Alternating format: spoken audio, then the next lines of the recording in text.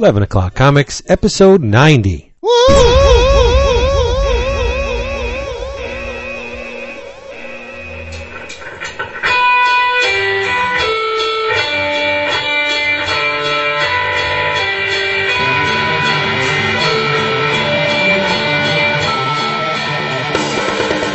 Yes.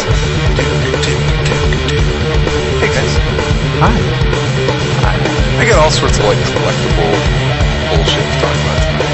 Collectibles are cool. I got some Eagle Moss.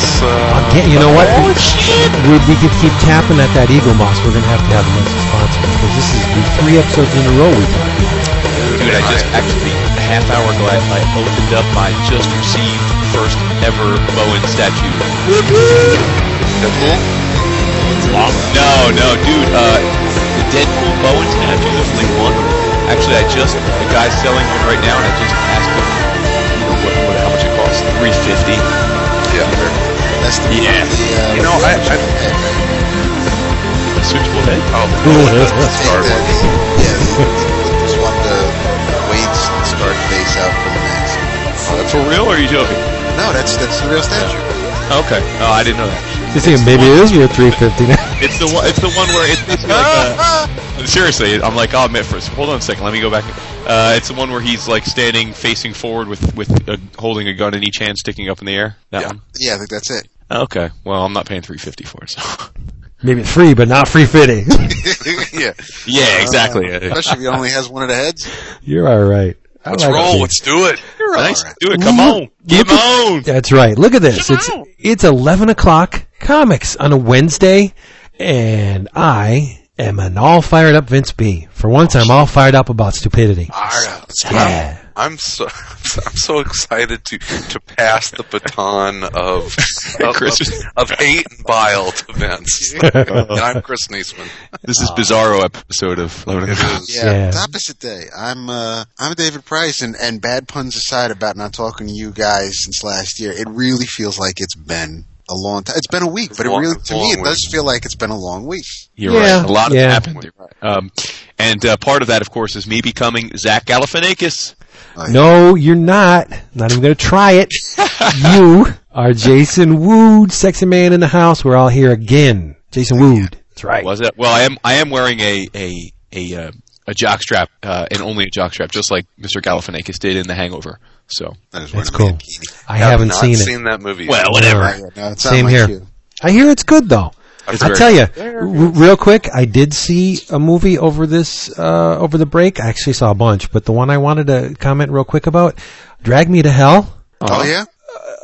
All I can say, it's a Sam Raimi movie. I had such high hopes going into it. No, I mean, is it bad when an artist stays true to form and produces something within his parameters? Because if you've seen Darkman, and if you've seen, say, Dead by Dawn, like the Evil Dead 2, you've seen Drag Me to Hell. I mean, there's nothing new under that little sun. But is that a bad thing? Yeah. Sometimes that's what you want. Right, I guess. But it was okay. I enjoyed it. We do that every week.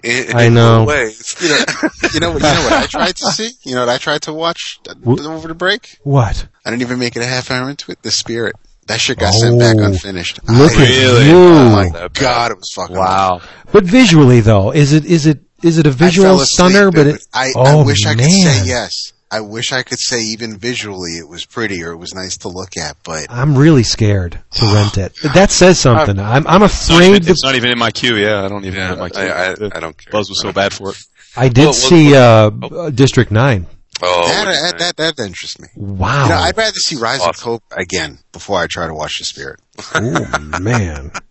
District 9's amazing, isn't it? I liked it, and you know what? It was not what I expected it to be, which was a good thing. It was so far out of left field. I just thought we were going to get this class struggle message on apartheid masquerading as this enemy mine in apartheid. Yeah, but no, I know it had a lot of that in it, but it was actually the story of one man, which was really cool. I liked it. I liked it a lot. But anyway, Charlton Copley.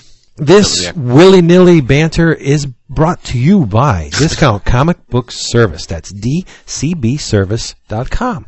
Fire up your browser, hop on over to the website, and you will be amazed at the amount of discount you can get your favorite funny books. It's crazy. 35 to 75% off certain items, plus an amazing array of independent books in their First Light program, and they are carrying the works from a true master. I don't think this is a stretch when I call this man a true master, Steve Ditko. They have new and old books from Steve frickin' Ditko. Shipping now. So DCBService.com. Check them out. Wonderful stuff. Yay. And they're offering... I'm getting there. I was going to do it. But if you're new to the Discount Comic Book Service, and not everybody uses them, what you can do, you will actually benefit from your greenhornishness. If you type in EOC8, that's EOC8. Get it? 11 o'clock 8. You get an extra 8% off your order. It's crazy. That's nuts. So you're averaging about 35 to 45% off, plus you're adding another 8%. Nuts. Capital Z. So you got to do it. A Greenhorn. I think that's one of the specials. Is Kevin Smith's Green Hornet is 50% off for this month. I like experimentation, and I'm all for pushing the boundaries. Kato is not a woman. I'm sorry. Kato is no. Don't poo-poo before you read it. I know, but I just don't like the way it looks. And I like boobies. But anyway, so yeah, here we are. This month, when you get to the end of your order, from what I understand, I haven't gone through it yet, you will be allowed to pick 5 free comic book day comics. Yes, Jim Woodward. And you get a free Happy Ending Sunday. And Mike Norton. Had one of those. Yes, Mike Norton's The Curse. Oh, yes, definitely getting it. Make sure to put the curse on your order. And another opportunity to order Mysterious the Unfathomable. Did you see the print? Have you seen images of that print? That's what I'm saying. Oh, man. That is a gorgeous print. First 250 customers get that print. Yeah, so make sure you get one. I mean, by all means, you got to get the book. I ordered 2. You would. I didn't do my order yet. I'm going to give one to a friend. Of course you would. You have a friend? You're a caring person. I'm mailing it to you. Going away from Oh, no. Son of a bitch. Yeah, I love you. But, see, my train of thought was derailed because I was going to say something and now it's gone. Poof, evaporated. Well, why don't you... Jason, you eat at Friendly's? No. I was saying, you said, I just had one of them. I was like, get out of here. No, I thought I was talking about the happy ending. Thinking of another happy ending. Yeah. Oh, see, I'm not a pig, so I wasn't thinking. You're right. Oh, that must be one of his resolutions for the year. Yeah, exactly. All right, guys, drink roll call because I know we got a lot to talk about. Vince, go. Yingling, next. Nice, good. David. Jim Beam Ginger Ale. Ding. Ooh, what kind of ginger ale? 3 for $1. The bubbly Stop and kind. Shop, Sterling brand. Store brand. That's not. That's good. I love Jim Beam and ginger ale. That's a great drink. And Jason. I am drinking some Tsingtao. Bless you. Ooh, you did have Gesundheit. I did. What is that? Inform. What is it? It's a Chinese beer. Yeah, it's Chinese beer. Mm-hmm. Yep. Cool. Always get that in the Sapporo mixed up with Sapporo's Japanese. Yeah. Yeah, I know what that is. Yeah. I'm a little vague on the Chinese stuff. Tsingtao's good. Yeah, it's good. I'm having a gin and tonic because it's kind of what was around. So a little Beefeater gin and a tonic and a twist of lime. So in a pint glass. Huh. Manly size gin and tonic, yeah. Because I'm classy. How many fingers of gin do you have in there? Like 17.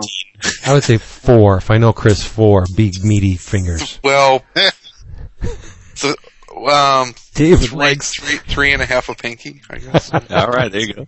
Nice. It's like 3 and a little bit of Vince Dick. Aw, dude, Ah, shit! Below the belt in the new year. Damn. Oh man. It's Bizarro Really episode. is I have to be yeah, seriously.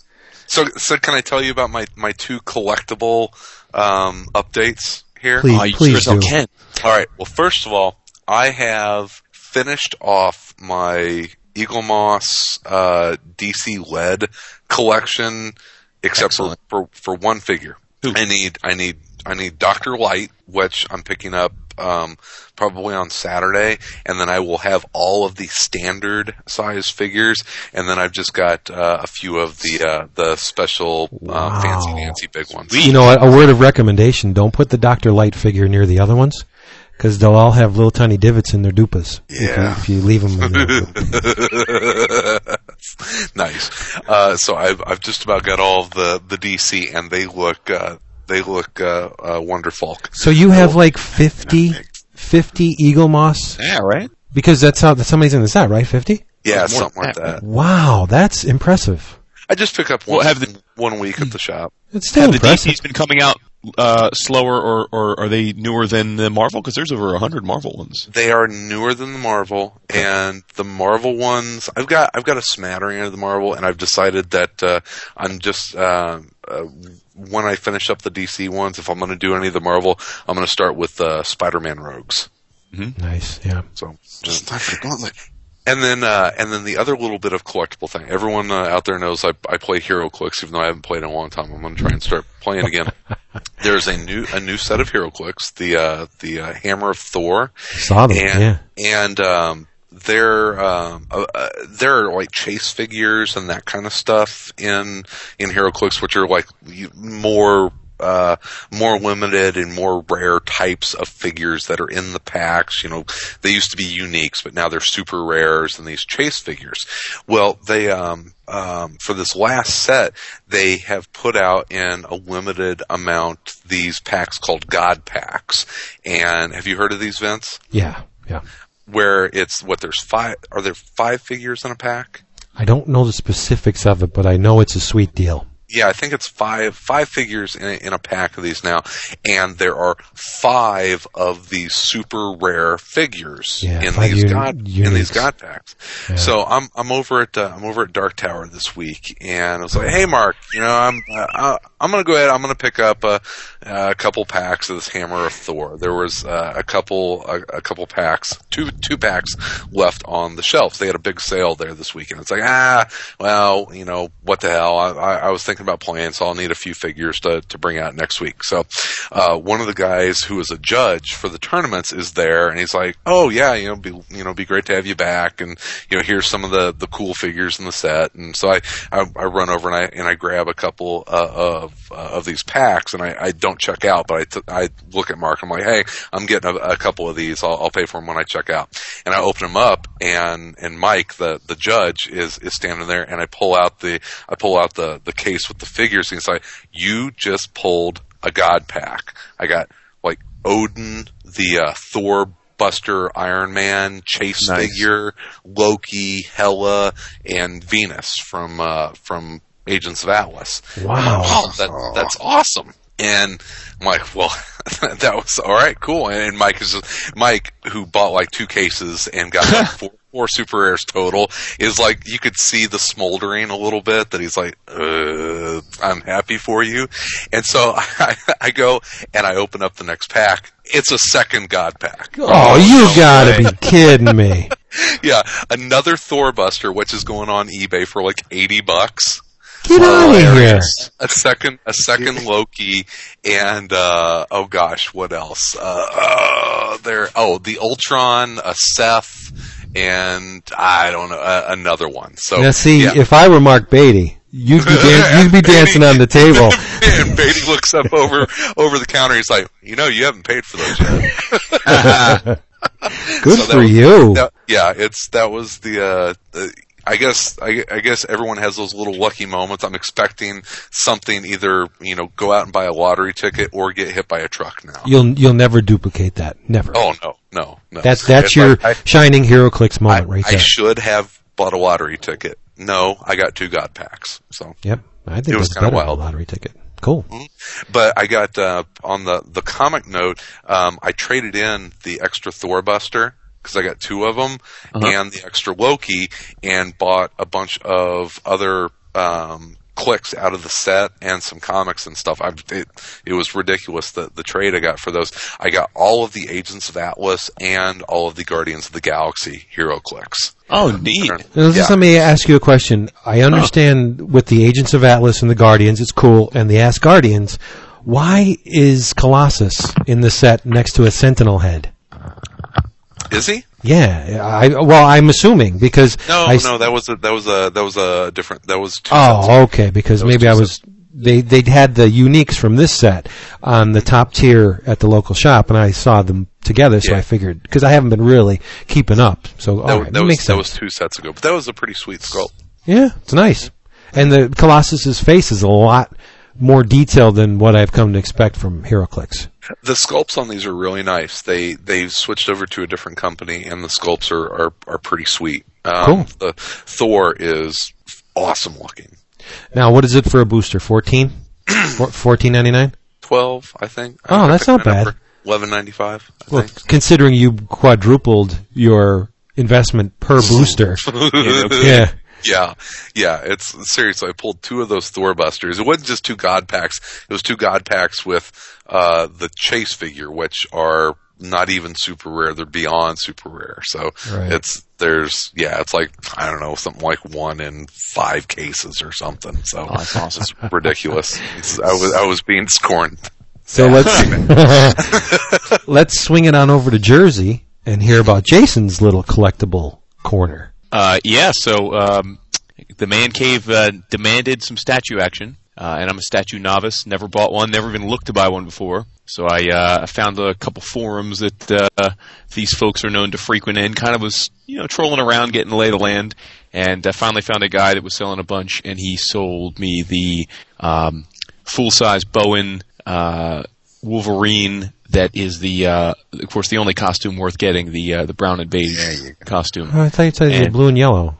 No. Nah, So I procured that from him at a handsome price, and it arrived today. So I just placed it onto its proper spot a few minutes before Skyping your asses, and it is beautiful. But son. Be careful. I know.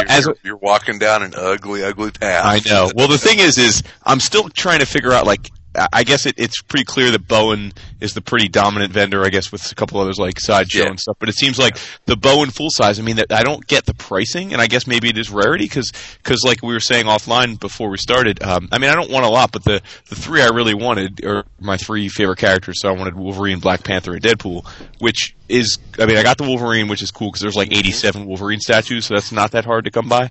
The Black Panther, actually, they just released 2 new Black Panther statues this month, so that should be pretty easy to get it at retail price. But the Deadpool, they haven't made one since 2000 or 2001, and I'm hoping they'll make another one soon because, as I was telling you guys, the 11-inch Bowen Deadpool is $350 for if you're gonna buy it aftermarket, and that's crazy. I can't that just seems crazy to me. So but they're beautiful. I don't think it's a beautiful statue, the Wolverine. It really is. Yeah, I think those big statues retail when they're first run, they're like $2.25. So really $350 is not all that much of a markup on that. So I wonder if that's what I'm trying to figure out. And stuff. Yeah, because the Wolverine retailed for $160. Okay.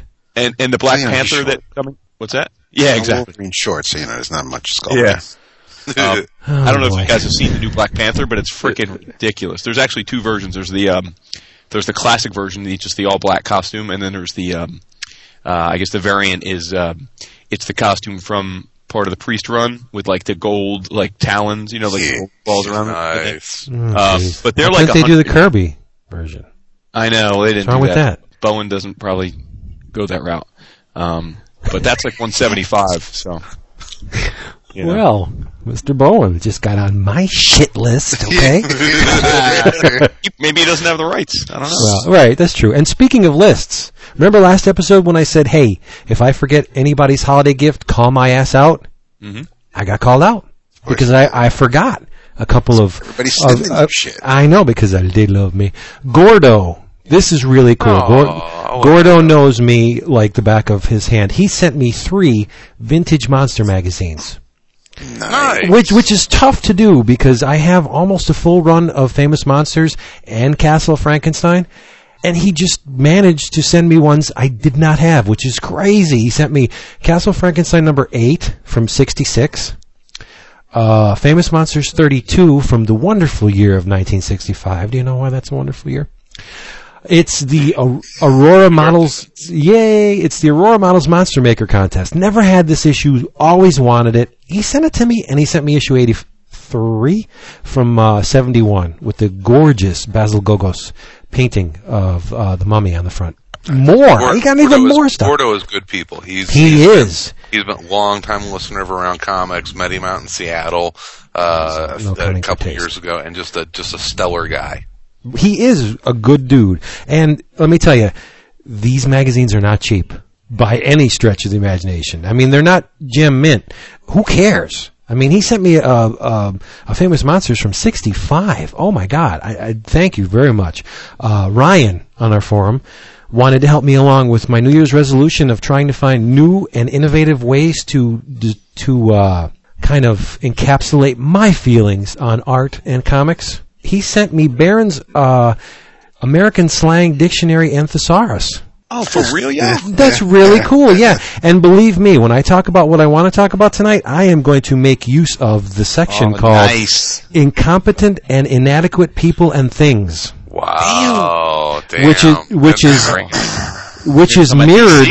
No, which is mirrored by inferior performance or quality. So we'll get to that later. So, Ryan, thank you. I'm going to christen it this episode.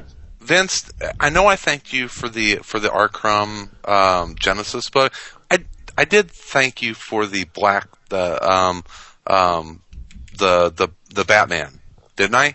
Yeah. The Black Glove? Okay. Sure. Okay. Yeah. I didn't know if I did. And last but not least, yeah, you thank me. It's all cool. I have 2 independently produced labors of love from 2 members of our forum. Saving Lala sent me his self-published comic Mera, M-E-R-A, which he both wrote and drew, and, get this, included in the comic is an audio CD containing music which he composed and performed. That's nuts! So it's like, thank you, Prince, for this. But no, I didn't. It looks great. I didn't get a chance to read it yet or listen to the music, but this is what I'm going to do. I'm going to do a 1-2 punch, not next episode because it's our best of episode. Yeah, baby. After that, I'm going to talk about John Kay's Jerks in Space, which is another self-published labor of love. It's awesome stuff. 2 dudes on our forum sent me their comics. They're great, and I'm going to talk about them. I got to give them their just due 2 episodes from now. Wow. So there you go. That's my thank yous. John Kay, Saving Lala, Ryan, and Gordo. The ringleader just keeps getting gifts. I know. They're paying they're paying homage, man. They can relate to me. That's what it is. Yeah. You guys are too far out there. That shit's crazy. Yeah, we're too far out. How about when I become the voice of reason, you got problems. We are all sorts of effed up, yeah. I know. So today was New Comic Day. Yes, it was. Of the first of the year. I know, and it was a very small week, thankfully. Mm-hmm. I left a bunch of things at the shop because I took a look at them and I said, they are not worth my $3.99. I'm not going to say which ones they were. But you don't go to one of those comic shops where they put a gun to your head forcing you to buy everything? No, you know what I like to do? This is really cool, and it helps out the shop owner, too. If I have a habit of buying Spider-Man miniseries, okay, and one comes out and I don't want it, or I take a look through it and it's like, you know what, not worth my $3.99. I will make sure I pick up something similarly priced, maybe from another publisher. Oh, that's good, man. You know what I mean? Or maybe I'll drop 2 books and get like maybe a trade. That's you're a rare breed, my friend. No, because if I go in expecting to spend X, I want to make sure that I man up to it. If I that's why I don't pre-order things anymore. Marvel books from my local shop because a lot of times, I don't want it. You just want to browse and get what piques your interest. That's Nothing right. wrong with that. Yeah, and like people do in like every other kind of shop that they go into. Yeah. Right. But that's the beauty of it because I can hold off on committing, but maybe I didn't notice that this other book over here is really gorgeous and wow, I would like to own this, but I didn't order it. Well, now I can have it. So that's cool. But yeah, so I'd like to swap and yeah, you do. Yeah, I do. And today was back it up, flip it. Right. Today was one of those weeks where I was just like, this is not a good week for comics. That's okay. It wasn't a good week. Hey guys, this is Darren from St. Louis, Missouri. I'm a fellow podcaster. I do a comic review podcast every week called Comic Book Showdown, And I just wanted to call to say how thrilled I was that Vince B. mentioned the independent comic book Injury on 11 O'Clock Comics, episode number 87. You know, the guys that put that comic together are all pretty much from the St. Louis area, and I wanted to call to say how great I thought it was to hear a popular comic book podcast like you guys giving some hard-working comic creators some love. Mr. B mentioned that Jeff Wilson wrote the school detention story in Injury number 3 that he liked, and I wanted to let Vince know that Jeff Wilson is also a really excellent artist as well as a writer. He's the creator of a book called Sap, which recently hit number 8, and he's also contributed to compilation books like Flying Saucer Attack, and he's done mini comics like The Walk and Songs of the Range, just to name a few. He also does a bunch of 7-inch covers for a bunch of different bands.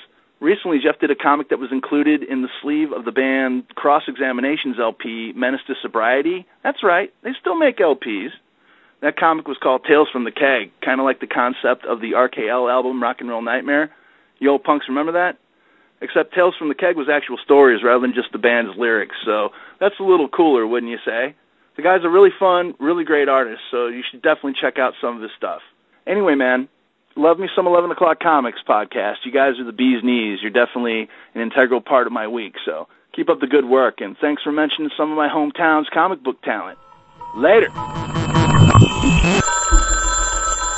But let's hear about what you guys are reading. Well, I know you guys are going to bring a little funk to this episode, so I would love to get my happiness out of the way if we could. Let's get some happiness. Cool. I got some happiness. Nice. I never said I was going to. Yeah, I did kind of say I was going to. So you were burning it up on the PMs today. Mm-hmm. Hate. Our man, you know, I feel strongly about something when I actually utilize the PM function on the board. Yeah, no kidding. Would you actually go to the forums? Yeah. Our forums, yes, are at forums.bullpenbulletinpodcast.com. That's forum.bullpenbulletinspodcast.com, or the newfangled way, www.11o'clockcomics.com. Bingo. Yeah. There you go. Nice. All right. So, a couple weeks ago, our man, the King, Mr. David A. Price, Mr. Marvel Noise, was on CGS talking about he and Pat Loika were on there talking about what they were excited about coming out of Marvel in 2010. And if I recall correctly, David gave a well-timed shout-out to Doom War, which is the Black Panther mini event that's going to obviously involve Doom and hopefully reestablish Doom as the badass villain of the Marvel Universe after Normie's little time at the top. So, in honor of that, I wanted to take a little trip in the Wayback Machine and talk about a time when Marvel put out another story involving Doom aspiring to take over the world and for once actually achieving his goal. Can anyone guess what I'm talking about? You're talking about Doom 2099. No. Oh. Any other guesses? David Michelini. Michelini. Oh, is this not Doom Quest? No. I'm talking about Emperor Doom. The original Marvel graphic novel. Jeez, that's going back. Right. What is that, 85? Wow. God damn. That's right, baby. This story takes place, it came out after West Coast Avengers started, but it actually takes place right before it. It was meant to be a prequel to West Coast Avengers. And it was written by David Michelini. And does anyone remember who penciled it? Was it Bob Hall? Yes, it was. You badass. Wow. The Dabster. Very nice. The Dabster. See the power of the damn iPhone? That's what that is. Bullshit. That was too quick. Listen, David's getting all, bullshit. I'll admit it is in there. It's all in there. That's the data bank. I don't know what I got married, but goddamn it, I know Bob Hall. Anyway. You remember who inked it? Keith Williams. No. Okay, no, I wouldn't have guessed that. Yeah. So, this was one of the, I think a couple months ago we talked about nostalgically the great line of, some of them were great, the line of Marvel original graphic novels that were out in the 80s. Yeah. This one actually came out in 1987, and it was called Emperor Doom starring the Mighty Avengers, not to be confused with today's Mighty Avengers.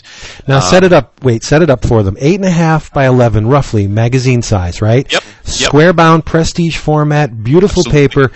Cover price, $5.95. Absolutely right. Yes, Nuts. sir. That's crazy.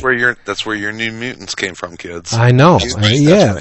But I just want to illustrate the gap between what we used to get back then and what we're getting now. So that's right. But minimum wage was like 85 cents an hour. It wasn't that 85 cents. Yeah, maybe. It wasn't much more than that.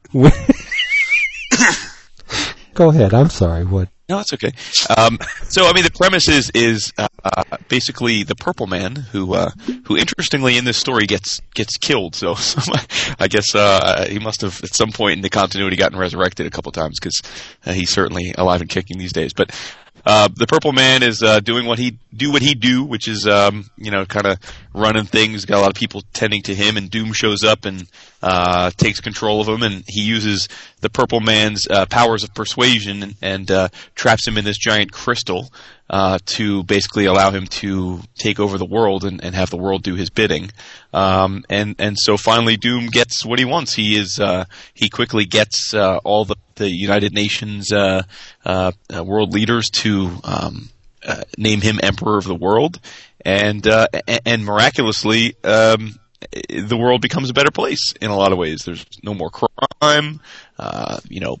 Disease gets cured. No one's living on the streets, and basically it's almost like a big what if of what if Doom got his way. And as you'd assume, there of course needs to be a reason for for all that to go wrong, and it really revolves around probably the one of the best Avengers of all time, Mr. Simon Williams. I know it's one of David's favorite. So it is the bizarro 11 o'clock episode, isn't it? Yeah, no. So it's basically the West Coast Avengers: Hawkeye, Mockingbird, Tigra, Tony in his Iron Centurion silver and red armor, Simon Williams, and Star Fox. They're really the protagonists here, and then I guess also Cap to an extent, and Namor.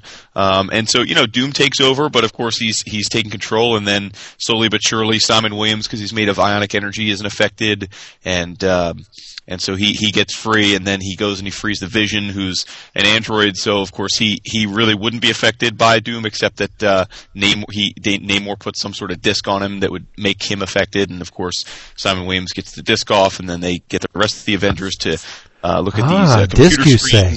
Yes. That could be a cool tie-in to Planet Hulk if they want to retcon that. Oh, interesting. You never know. Oh, yeah. That would be a very cool tie-in, yeah. That's true. I'm sorry. Go ahead. No, it's funny. But it's kind of a hilarious premise, because Doom, he takes over the world, right? But then he decides he needs someone else to. There's apparently only 3 people or 3 beings on the Earth that aren't affected by the Purple Man crystal. I just told you that the Vision was one of them, of course, because he's an android. Can you guess who the other 2 in this book also weren't affected and had to have discs put on them? Jocasta. Wow, I can't remember. And you said men, so I'll keep beings. it. That's why I changed it to beings. Oh, okay. Jocasta. Good guess, but no. It's apparently Jocasta didn't exist in this little wormhole of Ultron. Yes, Ultron is one of them. Nice. Mm-hmm. Very good. Are they? Is it an android? Is it? Give me a clue. Consider that this came out in 1987, so it was only shortly after a certain mini-series of some acclaim about this character came out. Machine Man. You got it, the Machine Man. Our mascot. Our mascot, baby. That's right. You know it. Where's the DAP? Come on, DAP. Huh? Who that miniseries? Come on, you're supposed to get these questions. You're the Marvel guy. Oh, well. Who did the miniseries? Herb Trimpe and Barry Windsor Smith. Yeah, that's right. See, how about that, iPhone? There you go. Yeah, that's it. I don't have an iPhone. I wish I did. So, but anyway. So Simon Williams frees the other guys, and of course they end up trying to stop Doom, and ultimately, in a pretty, I guess, sign of the times, it basically Doom. It was a very political statement. Doom ultimately isn't going to be defeated by them there, but he makes the decision to give up his power and let them win, because he just is pretty much totally unhappy with winning. He finally got what he wanted, and it's like the ultimate be careful what you wish for, because it's just boring. He's just bored out of his mind. He hated that he won without a fight, so he gives it all up and and lets him fight another day. So I think nice, Doom would be an excellent leader. He was. That's the thing, like, right? I mean, and of course there's the really corny exposition at the end as they're all flying off, and Hawkeye's like, "We've done humankind the greatest favor in history. ... or we've done its greatest damage." Right. Yeah. So it's like, because as they're flying away from the island, that Doom had the crystal and he gave it up. You're seeing all the news reports.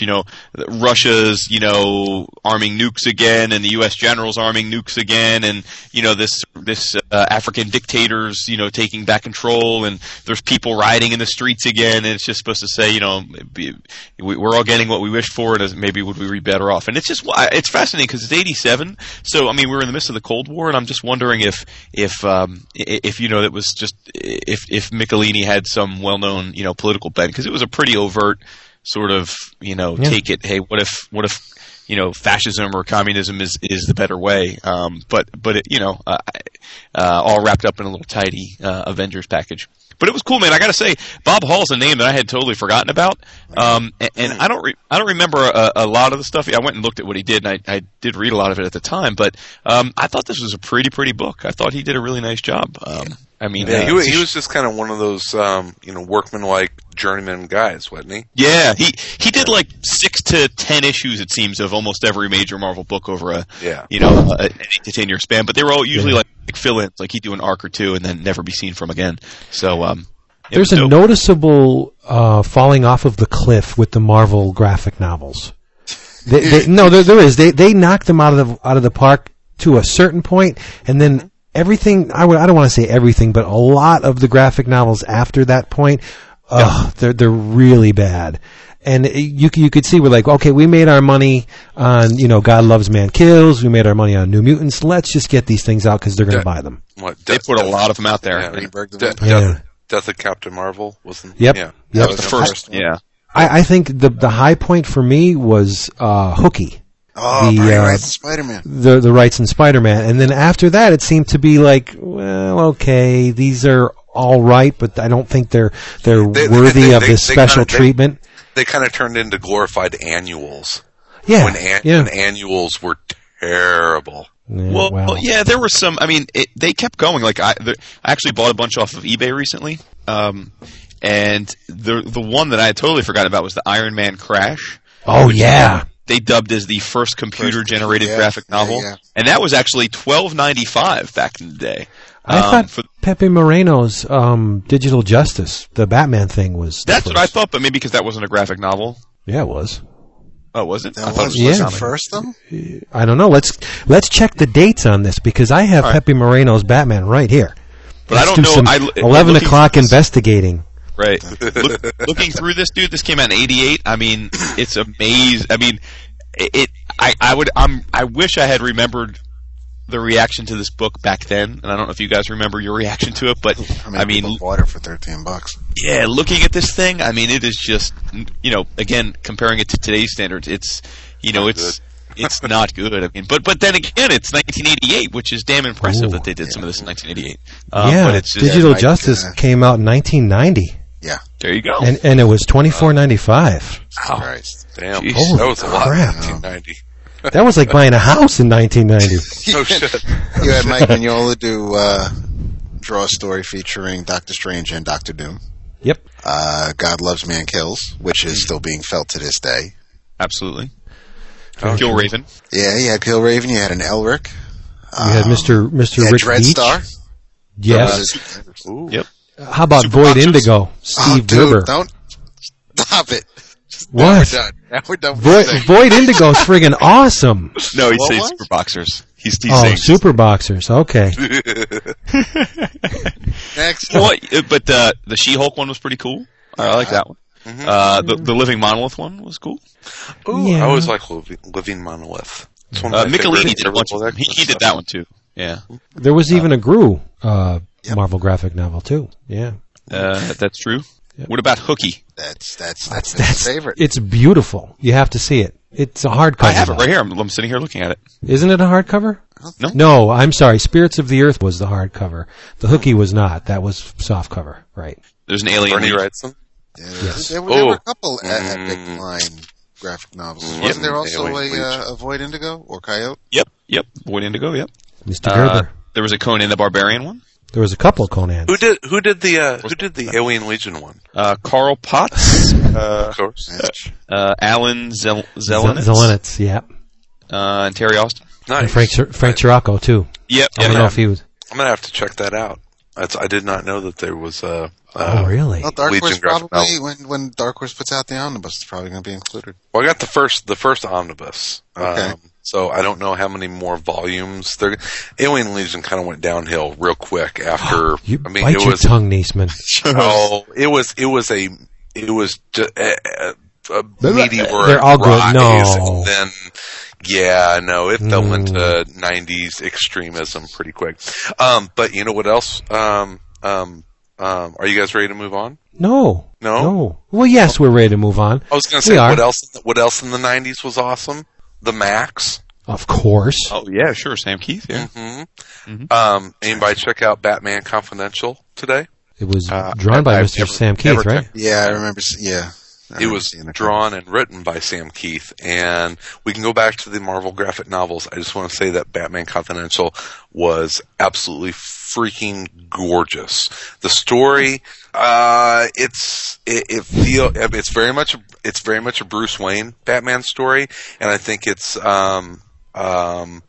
just a good standard Batman story. It kind of goes over some already well-tread ground with his parents and kind of a new twist on that. But it's Sam Keith, and if you like Sam Keith, you like his storytelling, go for it. The art in it is absolutely gorgeous. It is. Now, what number is that? So I can. It is number 40. And 40. Wow, they're up to 40 already. Yeah, that's a bad. Now, how does the artwork in this issue of Batman Confidential compare to Shadows? Was it that 5-issue miniseries that he did about Batman not too long ago? Yeah, Is he reining it in, or is he Sam Keith? Well, okay, this is the thing, is that Sam Keith books are absolutely gorgeous to look at.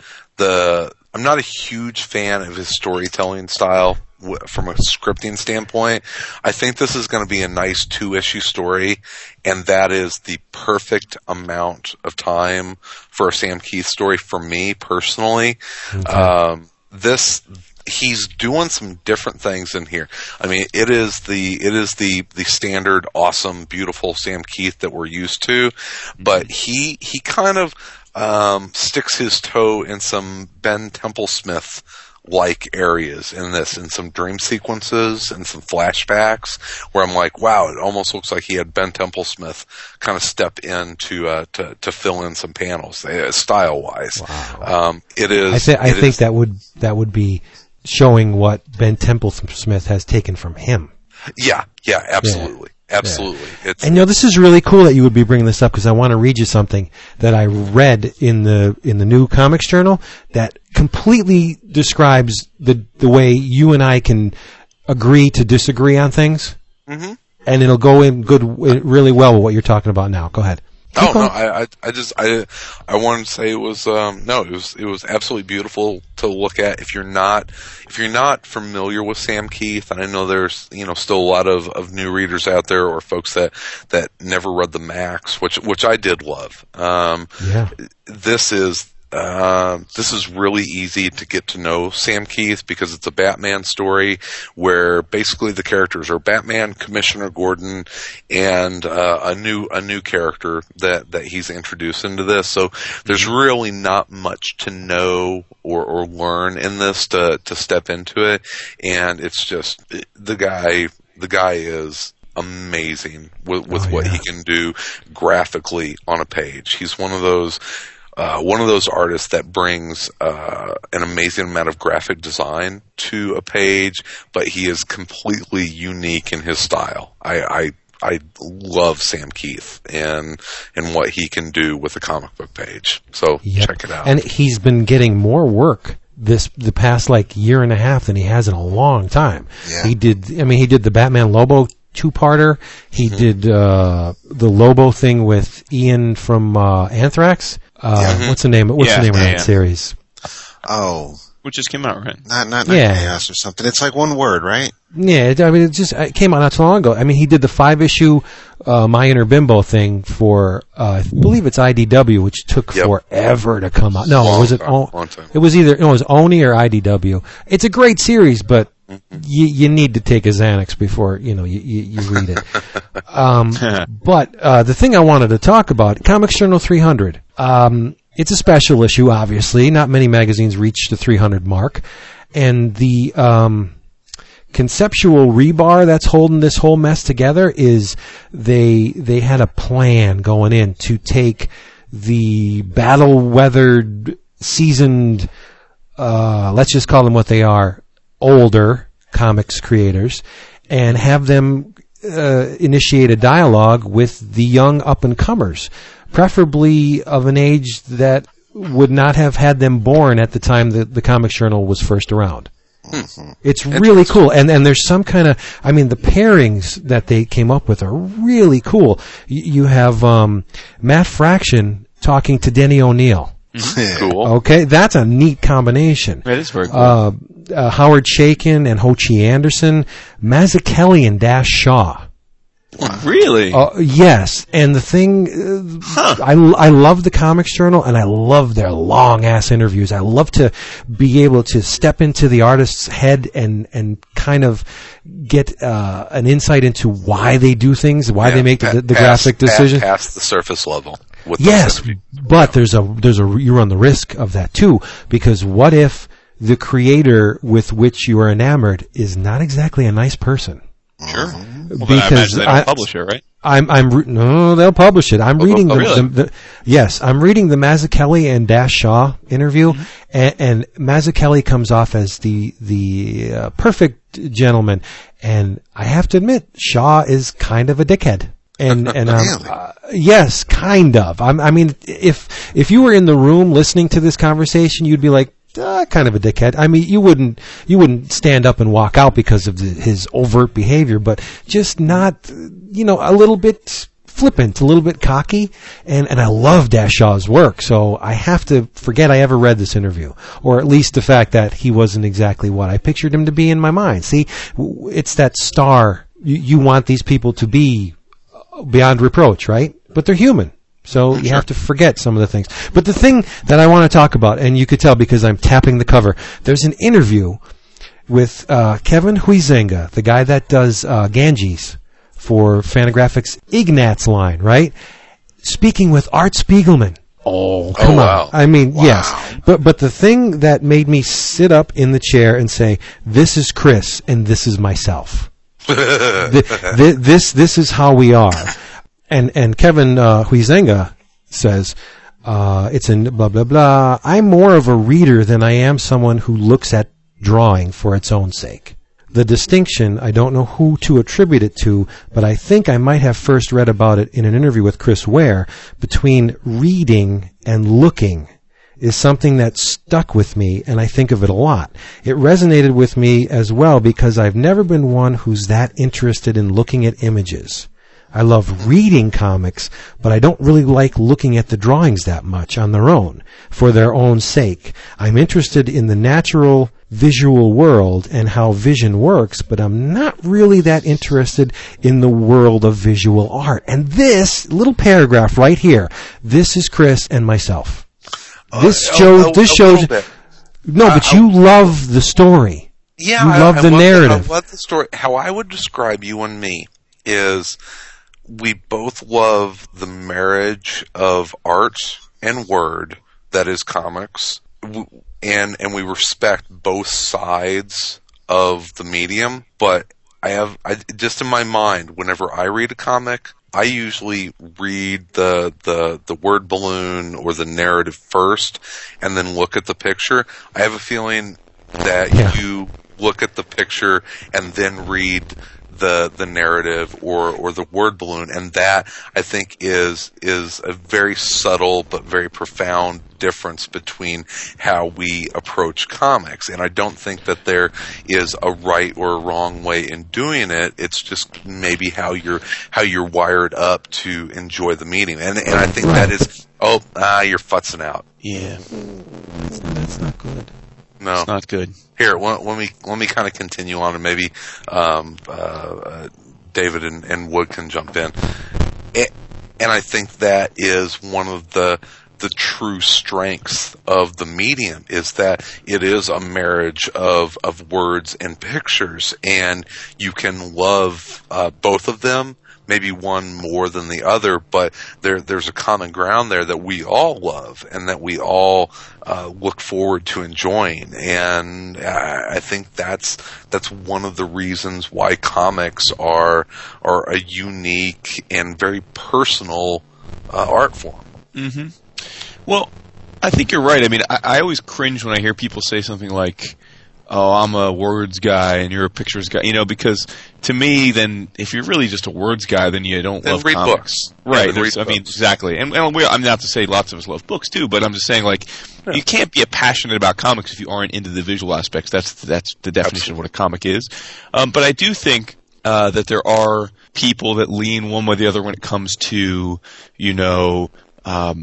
especially if you have a run or different characters that you seemingly read, regardless of whether they're, stories that you're really grooving on, and you're like, well, I'm not enjoying this run. Like, let's take, Fantastic Four.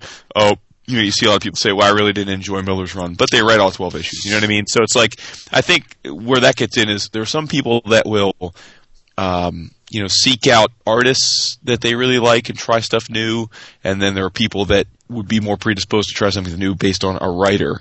And then obviously I would consider myself in both camps. There are certain writers and certain artists that would get me to try something I otherwise might, and I'm sure that's for many of us. But I think you probably have a tendency, like, people have a tendency to lean one way or the other there. But I mean, But that only applies to mainstream comics, though. That philosophy. That once you step out of the big two, that washes away. Because in most cases, the writer is also the artist. In most cases. But going back to what you were saying, Chris. In most cases? I don't know if I agree with that. But. Yeah, I mean, there are a lot of... Because it's less production outside of the big two. It's more cultivated vision than it is this teamwork project to perpetuate these properties. For the most part, you're looking at, we'll just pull a couple names out of a hat. Alex Robinson, the Hernandez brothers, Dave Sim, that kind of stuff. I think, once you get into the indie realm of things, there are more how do you say it? The auteurs. Yeah, and then, when comics exploded in the 80s and 90s, you had these companies that would mirror the Marvel and DC way of doing it. You had First, you had Eclipse, and they did it the way Marvel and DC did it. But as all those companies slowly died off, I think, what do we have left? Dark Horse as the only really survivor from that time that exploded in the Marvel and DC manner. Well, but again, I see what you're saying with the indies, and that's probably true. But to be fair, Dark Horse, Image, Dynamite, IDW, they are all largely one writer and then artists. I mean, there are not many things that any of those guys put out that are by one person. Because they do it in the Marvel and DC manner. But there's hundreds of other companies. Yeah. Right. Mm-hmm. But anyway, Chris, when you were talking about what I look at the panel first, I look at the page first. Really? Yeah, I look at the complete... I always feel like that's kind of spoiling. I like to see how things fit together. Now, I don't look at information. I just look at the way the page was put together, and then I focus down to the panel, and then I focus down even farther to the line. I read comics completely opposite because I start with the micro and then go to the macro. I start panel to panel, and then I focus that whenever whenever I finish the last panel, then I look at the page as a whole. And I hate looking at the page, across the gutter and kind of, it's like, oh, that looks cool. Wait, no, don't look at that yet. There's no escaping it, though. I mean, it's inevitable. You have to see it. You could try. You could put something over it, but fold it back. Yeah, that's the way it was printed, though.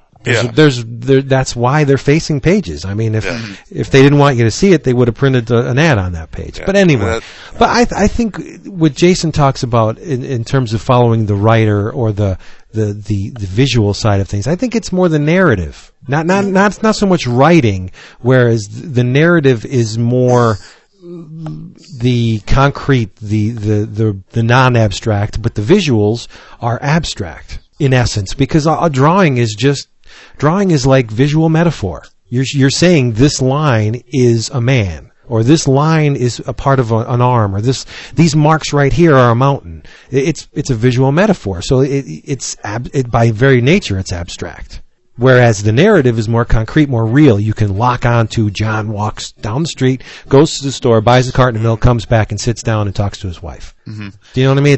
It's more different side of your brain. Which side do you think on, the left or the right? Well, which side do you favor? I see what you're saying. I see what you're saying, but I think that the thing again though gets back to what Chris was saying, and I agree with him that you can't be a comic nut though and not have a strong pull toward that. You don't, not just to both, but I mean, I just don't. Again, like I know I hear what you're saying, Vince, and right. But at the same point in time, I mean, who reads as many comics as we all do or our listeners do that isn't absolutely obsessed with the visual metaphor? I mean, why else read comics then? I don't. What I'm saying is comics, the word. Mm-hmm. The letters strung together to make words is not an essential component of comics. It doesn't have to be there. Comics are sequential art. Are you saying you're saying you can have a comic without word balloons, but you can't? Right. Oh, well, that's true. Of course, it's a visual medium. Of course. Well, that's what I'm saying. So, a silent comic, and it works. Yeah. Right, but I'm talking not in terms of I follow story, I follow pictures. There's abstract ways of approaching it, and there's very reality-based ways, and I think that's where the line is drawn. Which is cool, but back to the Comics Journal, unless you guys want to talk about that more. Wow, what an issue. Let me just do the roll call. Frank Quitely and Dave Gibbons. Sweet. Mazzucchelli and Dash Shaw.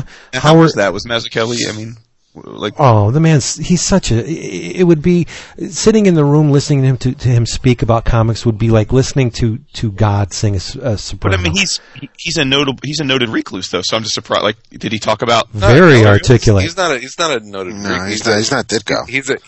He teaches comics. He's a professor. Well, no, I mean, but he doesn't ever give press interviews. That's my point. He very rarely gives press interviews. Well, maybe lots to promote. The fact that he was teamed up with such a talent like Dash Shaw gave him the gasoline he needed to start the engine. It's a really, really great dialogue. I tried to get Dave Mazzucchelli interview a few years ago. We were doing a spotlight on Frank Miller, and got a very polite reply from someone that I guess works. I was working through to try and talk with him, and the reply I got is that Mr. Mazzucchelli feels like he has said all that he has to say about that time of his career. So, there you go. Very polite reply, but I think he wants to talk about new stuff and not old stuff. By the way, Vince, before you go on, I just wanted to say I'm holding in my hands as you're speaking a copy of The Unclothed Man. Oh, did you page through it? I've just paged through it. I haven't read it, but I've paged through it, and it's pretty unbelievable. It's gorgeous. Yeah, it really is. Let's see. Howard Chaykin, I said that. Jaime Hernandez and Zach Sally. Ted Rahl and Matt Bors. Stan Sakai and Chris Schweitzer. And there's a review of Asterios Polyp, a investigation into Mobius's Airtight Garage. It's nuts. 280 some pages, I think this issue is. 288 pages, $14.99, but it's really the last hurrah because now they're going quarterly or 3 months, right? Thrice annually, yeah, and the majority of the content will be online. So if this is the way they go out, it's really in very much style because it's just there's color in it. It's a gorgeous magazine, and you get to listen to get to read Frank Quitely talk to Dave Gibbons. That's my God! It's not, you don't just stumble upon that every day. You're the best man right there. Yeah. Hey, what's up, 11 o'clockers? This is Ben from the Near Mint Comic Show. Hey, I just wanted to call because I know I hear you guys in Niesman. I'm looking in your direction, kind of shitting on the Dark Reign stuff from here and there. And I've been right there with you. I've been kind of lukewarm on New Avengers for a while now, and it's just like the Marvel stuff just hasn't really got me going. But Man, I just read New Avengers number 59. This is the one with Spider-Man and Spider-Woman on the cover. What a fucking amazing single-issue comic book. If you haven't read that yet, you have to pick it up. You have to read it. So much happens in 22 pages. I haven't seen that much plot development, that much story, and that much just fucking awesomeness in 22 pages in such a long time. It was so much fun. Bendis and Stuart Immonen just at the fucking top of his game.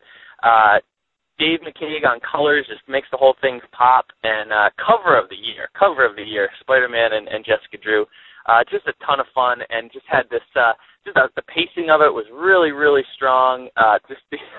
There's one, double page spread of just, a million, probably 9 panels on each page of just the New Avengers, in typical Bendis fashion, sitting around talking, but deciding what to do, how they're going to get Luke Cage. And you've just got Jessica Jones just bawling and sobbing, so much emotion in those 2 pages. The last panel is Bucky Cap just saying, you know what we're going to do? Suit up. And then, boom, next page, Avengers Assemble. It was just so badass. It was everything that New Avengers has been missing for, Jesus, I don't know, since like issue 10. But anyway, I've been right there with you, kind of not really feeling what's going on lately, but that one really got my blood flowing. So I hope you guys read it. I hope you guys liked it, and I'll see you around. It's awesome. So yeah, but I was reading that and I thought, this is us, man. This is David and I, and for all intents and purposes, Chris and Wood, because you guys tend to gravitate towards the story more often than not, right?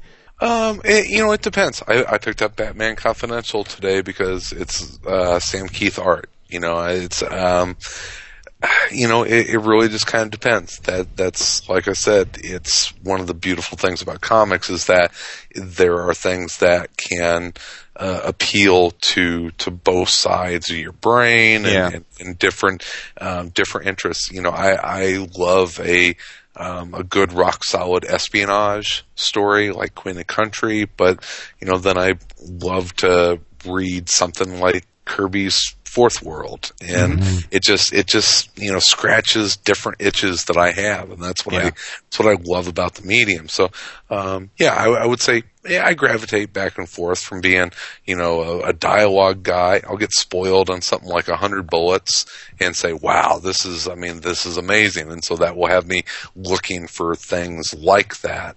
And then there are other times where I'll be reading something that Sienkiewicz is doing art on, and I'm just like, wow, okay, this is, I'm an art guy now. So yeah. Right. I also read something that Chris would love.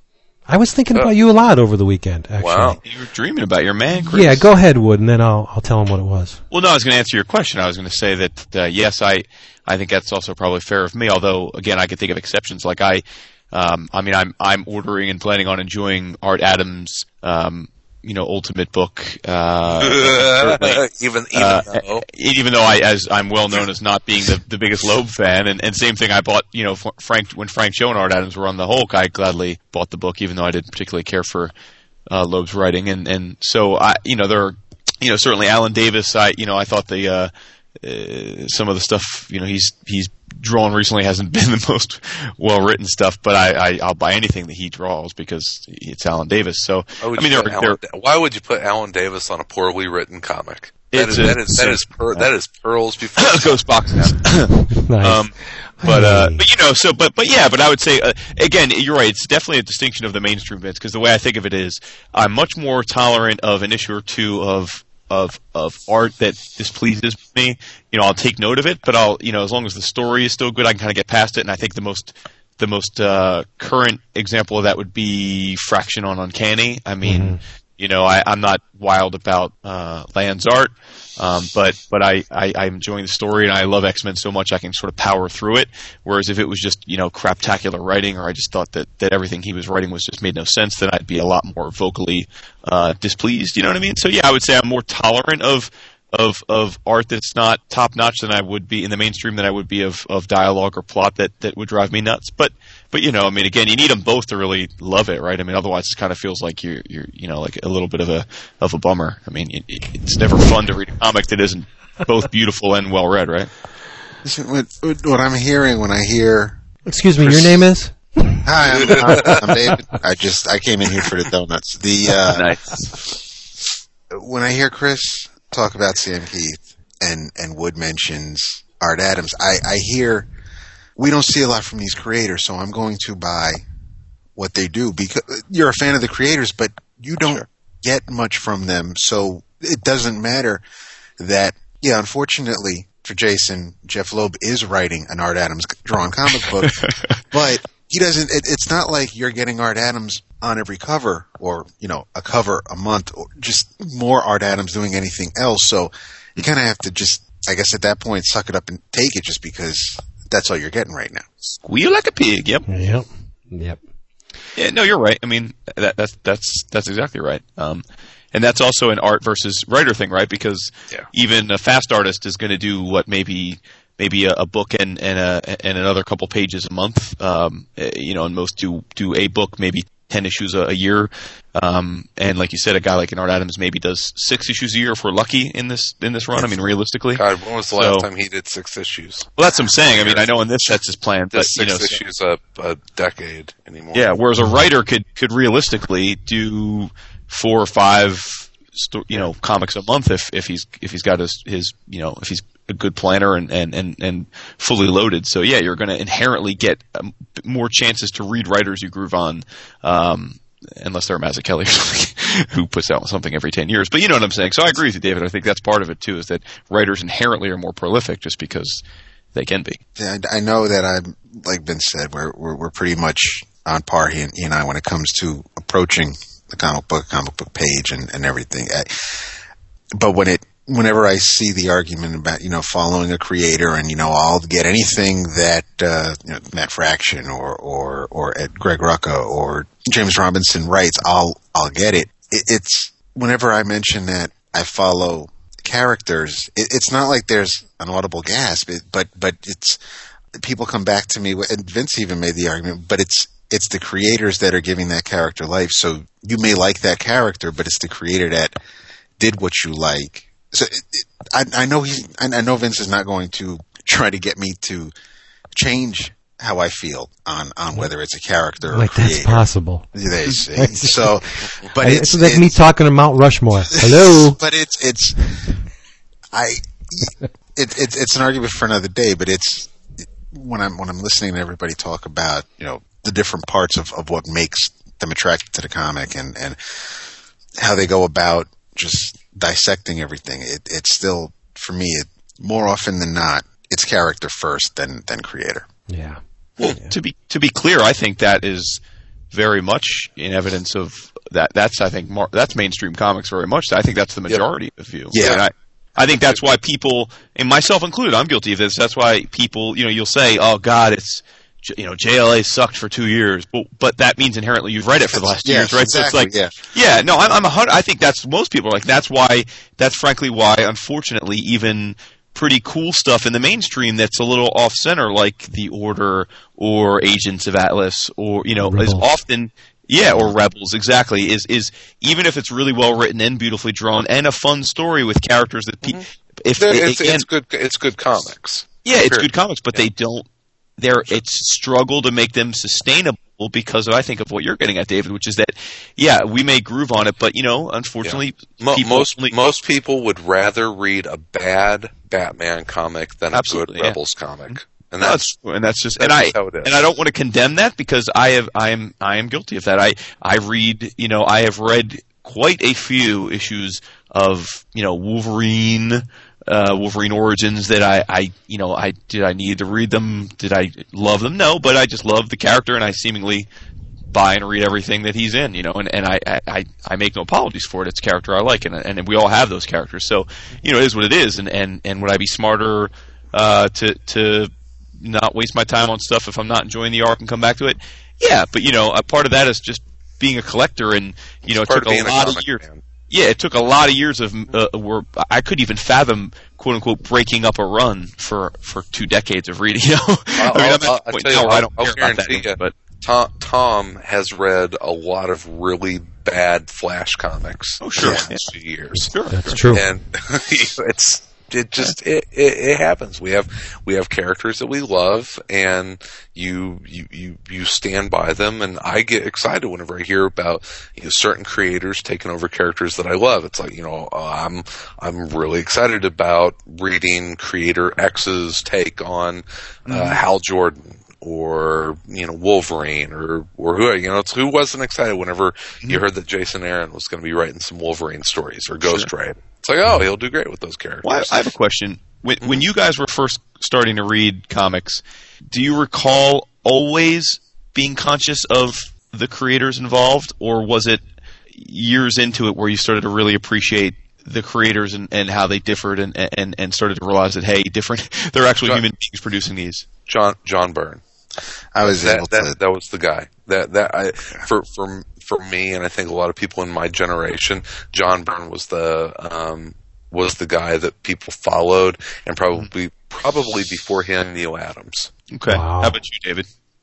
It's I became writing is always initially was never I'd have to check to see if Walt Simonson or Tom DeFalco or Chris Chris Claremont was writing, but yeah, when I didn't, because back in DC was the first company to really put the creators' names on the cover, and even back then it was just the last names. Marvel took forever to announce anything on the cover, so with those books, I just bought them because those are my favorite comics. I read Power Pack, I read Fantastic Four, I read Uncanny X-Men, anything like that. So I bought it regardless. And when I open it up, I could see without looking at the credits who drew it, and it didn't that which might be why to this day it may not matter so much who's working on the book, just as long as the character sounds true. And it's but it's not. It wasn't, because back then you had John Byrne month in, month out drawing the Fantastic Four. You had Dave Cockrum and Paul Smith, then John Romita Jr. penciling Uncanny X-Men. So things were consistent back then. So it's not like, okay, well, what's going to happen? There was no part 2 of 6 at the beginning of the comic book. So everything was comfortable. I didn't have to worry about if there was going to be a huge major change or shift when it came time to opening it up to see who drew it. Yeah. Well, I heard you go, oh man, whenever I said John Byrne and before him Neil Adams. No. The thing for me was you have, and I hate like hell to give the guy credit, but you have to give Stan credit for fostering that clubhouse atmosphere with the bullpen. No, because it wasn't John Romita. It was Jazzy John Romita. Yep. You're right. And that too, by the way. Well, I know, but to me, that simple adjective before the dude's name made him more real to me. This is Jazzy John Romita. And oh my God, wait a minute. The King Kirby drew this, okay? The King, he's the best, because you know why? There's nobody better than the King. He is the King. That says so right here on the box.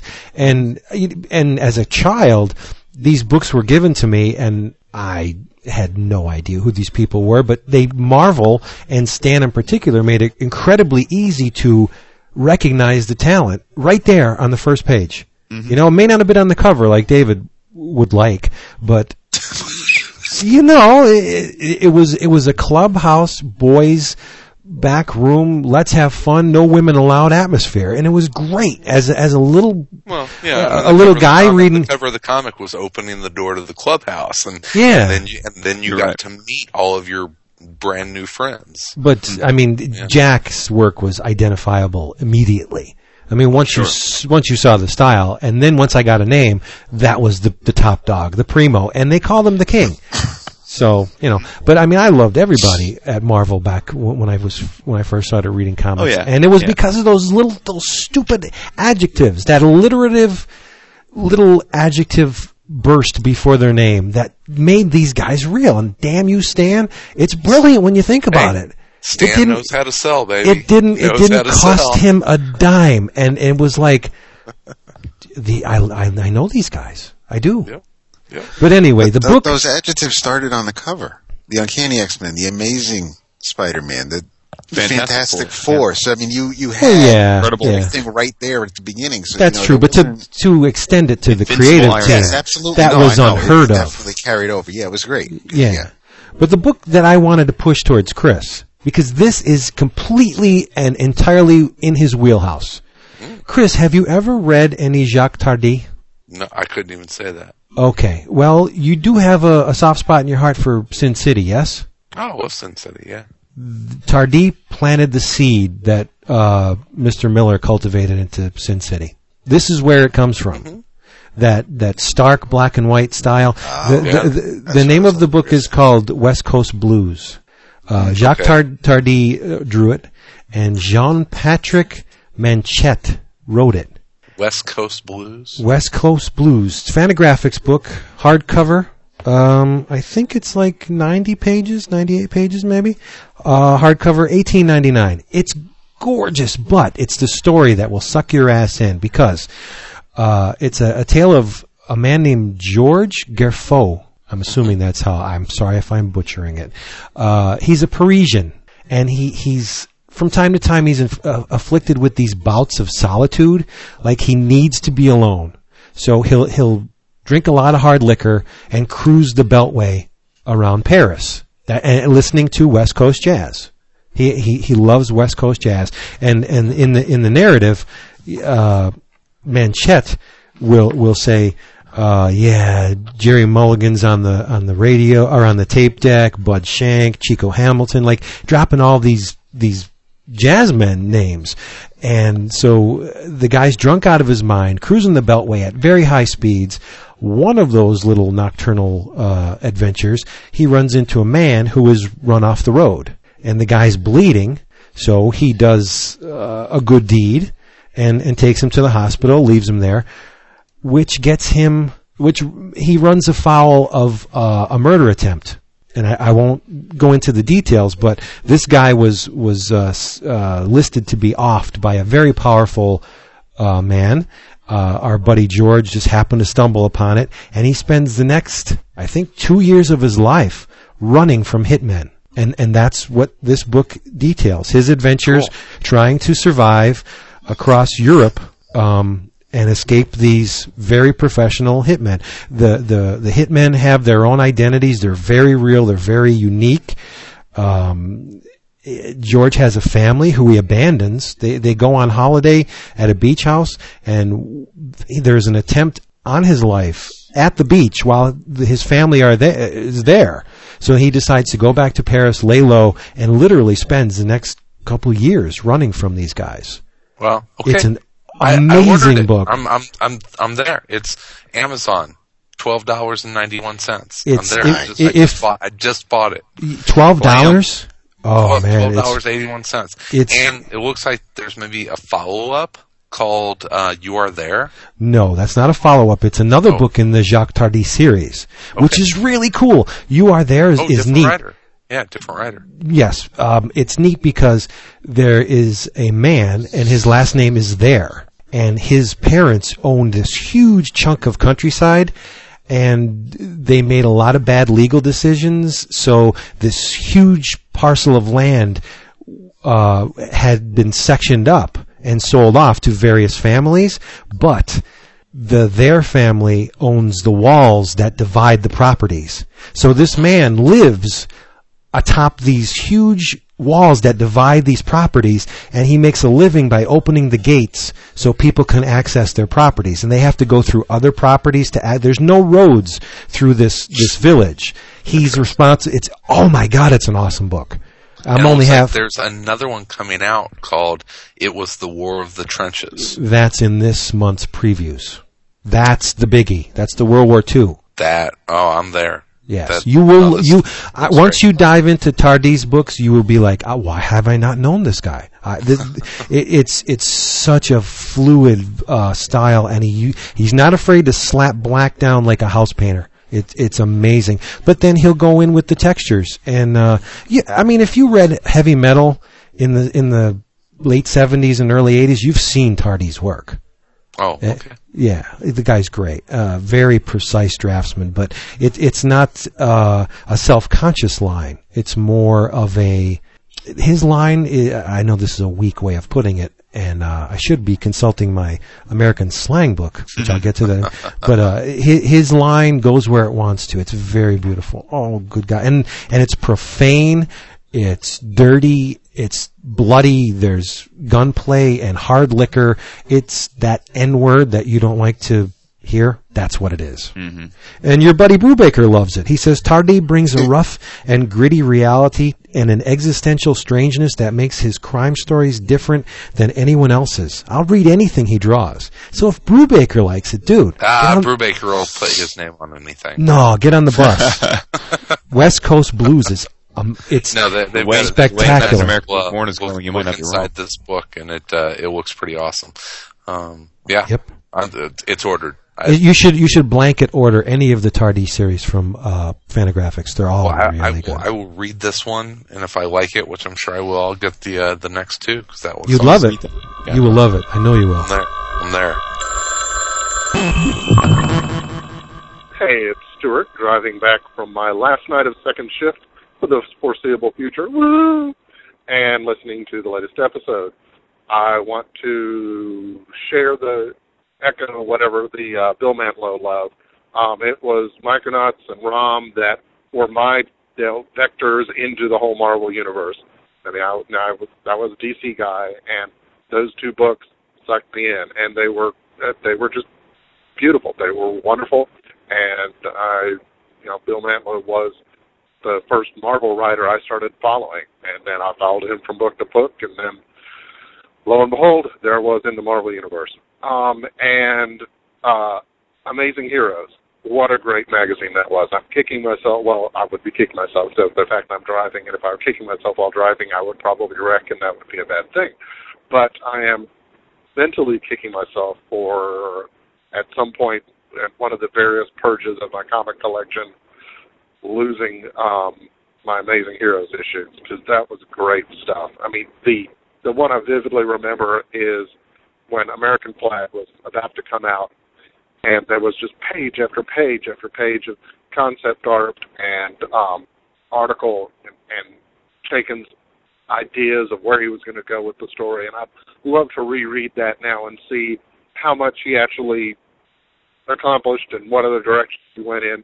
And every month there was just, I mean, it was coming out at a time when comics were so exciting. That was just the true golden age with the mid-'80s, when every month there was something new and amazing, just amazing. And Amazing Heroes was the amazing magazine that gave us these amazing articles about all this amazing stuff that was coming out. So, yeah, great stuff. All right, back on the road, back to the episode. Talk to you later. Bye. You want to get dirty? You want to get down and dirty? Vince is ready to bitch. I am ready. I'm not ready to bitch. I'm ready to profess my displeasure, my high expectations for something that should have knocked me on my ass, and what it did was it let the wind out of my sails. Heading back to DC. No, I'm not heading back to DC. Those days are done. It's not that bad this month. No, those days are done. I will use words like, let's see, some of these things, half-assed, which it was. It's not up to scratch. Piss poor, ramshackle, crappy. That's a good one, crappy. A euphemism for shit. This term will be objectionable in some situations and to some people. Well, I'm sure that's going to be objectionable to Mr. Bendis, because Siege number 1, not good. Not by a long shot. And it pains me to have to report that, because you may say, okay, the miniseries is off to a poor start. No. This is much more important and much more crucial of a miniseries than they would have you believe. Because, as you know, we are being groomed, where we have been groomed, to accept the events in 7 or 8 issue chunks, yes? Civil War, 7 issues. Secret Invasion, how many was that? 8. Infinite Crisis was 7. Blackest Night is 8. Siege is 4 issues. 4 issues, so they cut their canvas in half, which means he had to hit the ground running in this issue. $3.99, 24 pages of story.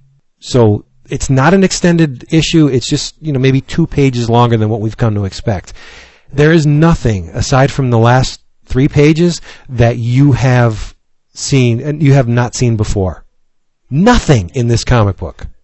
And that's ridiculous. You've just blown a quarter of your event, which leads me to believe that, and it's bullshit any way you slice it, because either the majority of the Siege storyline will take place in the offshoots. I mean, why else would you trim your miniseries down to 4 issues? You're gonna need space to flesh out this story. Maybe it's gonna be in the Embedded or the other series that are coming out, or the ongoings, right? But this is also a very dangerous way to produce comics, because it's the inverse of what we've been used to, where the events would foster the ongoing status quo for the universe. But in this instance, the Dark Reign storyline is the status quo that fostered this miniseries. What if this miniseries doesn't catch on? They are friggin' doomed. And I'm not saying that, I don't want to be claiming that there's chunks of sky falling, because it's not the end of the world, but I'm just saying this is not a very good beginning to a 4-issue miniseries. Mm-hmm. Uneventful, bordering on boring, and it's all on Bendis. The visuals are everything you would expect from Mr. Coipel. They're gorgeous. There are panels in here befitting the gods which they depict. I mean, just an amazingly luxurious line, and his panel composition and page design, fantastic. I mean, he's given it the old home try. He's aiming for the fences. I don't know what Bendis was thinking. There's really nothing in this issue that we haven't seen. We were served up the first couple pages as a preview in last month's books with Volstagg and those characters and the destruction of the football field and blah blah blah. So we've seen that, right? Aside from a ridiculous last page, a wordless last page that is totally ridiculous. It was a fanboy moment, but a football field, Vince. A sports complex, okay? I have no love for these buildings. I don't care. I just don't care. It was Soldier Field, which, you could take umbrage at him destroying Soldier Field. Okay, that's what's fine. The significance of Soldier Field? It's Soldier Field. That's all you need to know, Vince. But I don't understand. It's where the Bears play, Vince. It's Chicago. It's where the Bears play.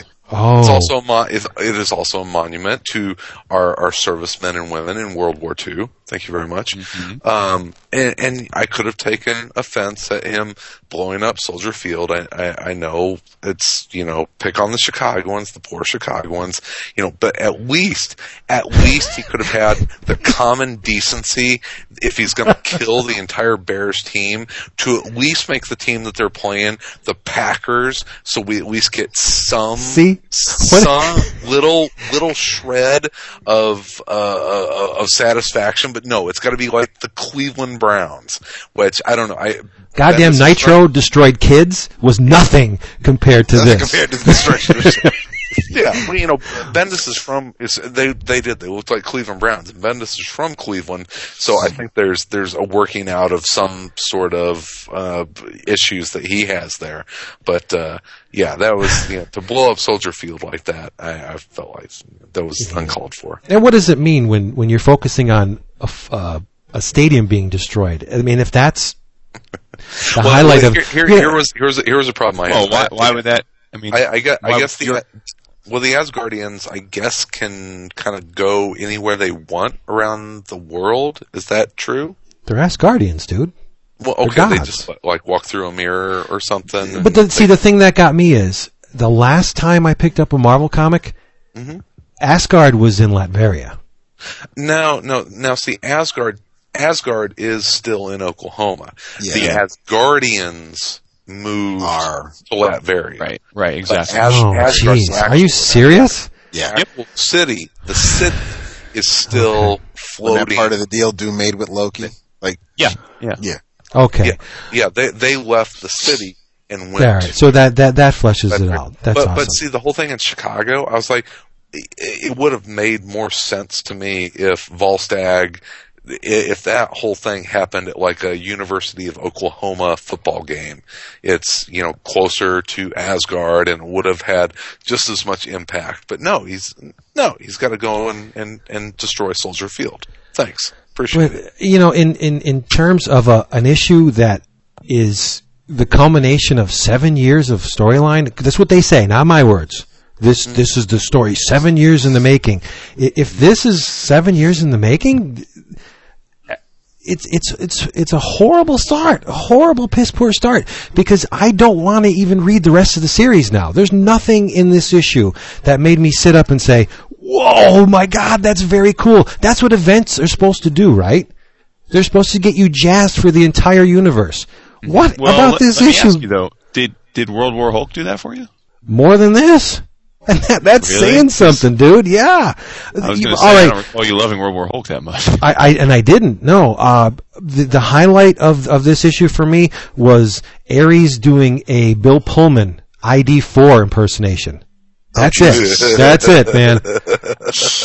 This will be your Independence Day, man. Oh, yes. Awesome. This is basically the way I'm looking at it. And hey, enjoy the ride. For the people that are enjoying it, just hop on.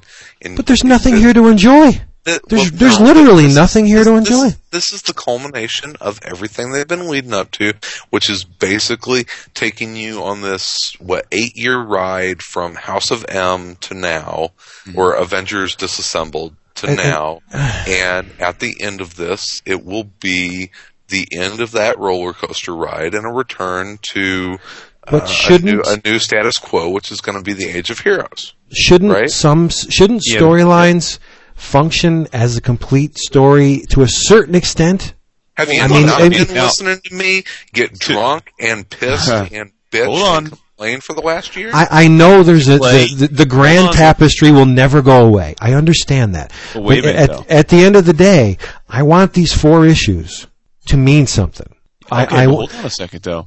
To play devil's advocate here, I recall just a few weeks ago me going on tilt about the Punisher, the list, and you saying to me, you have to let the story play itself out. You do. And wait, and what happened? The Frankencastle came out, and it was badass, and I loved it. And then I'm thinking about other Bendis things. Chris made a joke to us on our in our PMs today, and he wasn't that far off, though, right? I mean, think about, and it's not. Chris made a joke about how usually Bendis' stories start off great and then end with a fizzle, and there is some truth to that. Again, with many events, I mean, I think to our review of we spent a whole issue talking about Final Crisis #1, and while I know that you and I, Vince, enjoyed Final Crisis, I think it's fair to say that in aggregate, most people, they lost the narrative as the story went on. Certainly, Secret Invasion, I was absolutely balls giddy after that first issue. There wasn't a lot there, but I was like, this is going to be cool. It's setting the tone. It's action packed. I certainly thought it didn't pay off after a strong start. Okay, but just admit, yes or no, event books are held to a different standard than your average issue of ongoings. Yes or no? In general, do you mean, or yeah, I'd say yes. Well, the answer's clear cut. They are, because if your event drives the bus, and right, I would say they are by the sheer fact that Marvel and DC they invest so much. Yes, right, and you invest so much time and energy and plot threads into these huge events. This, I have to be honest, and it scares me to say this. This is not a good issue of New Avengers. That's scary. But don't you think you owe it to? It is only 4 issues. Don't you? But I guess I just wouldn't be at all shocked if 3 months from now, or 7 months, depending on how long it takes to finish. But Coipels, I'm hope gets it out. I wouldn't be at all surprised if 3 months from now you're sitting here saying, Well, it was actually pretty good. I like where they're going with it. I mean, okay. How much more can they go? They just threw the first reel of their movie out the window. It's all recap. I think what's interesting, I made this joke on PMs today that usually Bendis starts out hot out of the gate and then fizzles. So maybe he's doing things in reverse this time. And if you look at it, maybe because another knock on Bendis that a lot of people have is that he really decompresses stories. There was a lot that happened in this first story. It was almost too quick and not enough attention. He needs to be quick. Well, there were some major events that happened very quickly in this issue that happened almost too quickly. Did you read a different book than I did? Because aside from the Volstagg thing, what happened? Spoilers ahead. Yeah. Wait, time out. Hold on a second. You can say it without spoilers. There's really, I could detail. Chris can't recap the major events in a 22-page book, and I'm telling you, there's really no major events. There's like 3 major touchstones that happen, and. But you already know that Osborn wants to attack Asgard. That's the whole thrust of the miniseries, right? Volstagg gets jacked, and we know that because you already said that Soldier Field gets blown up. Okay. Yeah, so you know that, and other than that, you get a hero on the last page shaking his fist because he's upset that one of his buddies is getting punched. I'm still kind of big deal. The timing on that has been not good. I know, and it's just. I don't know. You're right. Vince, I'm not saying it was a good comic or a bad comic. My only question is, what else did you expect? I expected event level books. I expected extinction level events. I didn't love it. I didn't hate it. It was, and that's bad. That's bad. You cannot be ambivalent about. It's an event book. It's an event book, and it's what I've come to expect out of them. I don't know. I expect greatness. They are capable of greatness. Wait, though. How many events would you classify as great in the last 5 years? They're blown up, puffed up fanboy. I'm asking Vince because you just said he expects greatness. I expect greatness. From the man who conceived Powers, I expect great things. Okay, well, so I expect not Bendis' first event was Secret Invasion great in your estimation? No. Okay, was Civil War great? Well, that was House of M was pretty cool. You're right, but Civil War was pretty cool. But I'm saying Marvel in general is capable of greatness. Look at Hercules, great book. The Hulk. That's not an event, though. You just said I expect. But you're playing into what I'm saying. They're capable of greatness on an ongoing series. The events should be even greater still. No, but what I'm saying is you just said you expect events to be great. I'm asking you, you've read lots of events in the last 5 to 10 years. The last great event that I read? The last great event? The Sinestro Corps War. Okay, fair enough. Although, again, truly great event. I don't know that I would characterize this as an event. Oh, think of how many people on the forum you just made happy. All right. The last great event? I would put Sinestro Corps War in the same vein as World War Hulk. It was great. Oh my God! It was just I'm sorry, not World War Planet Hulk. Planet Hulk. Oh, okay, all right. I'm gonna Planet. And again, because both were contained to their book and an adjunct book or two in the Sinestro Corps pace. They were written by one guy with one vision. It wasn't an event. It wasn't line wide. It wasn't as we talked about, Sinestro Corps War was really not marketed by DC. And in fact, Levitz even said afterwards, "Wow, we were pretty surprised by the success of Sinestro Corps War." Right. We're going to take that to heart.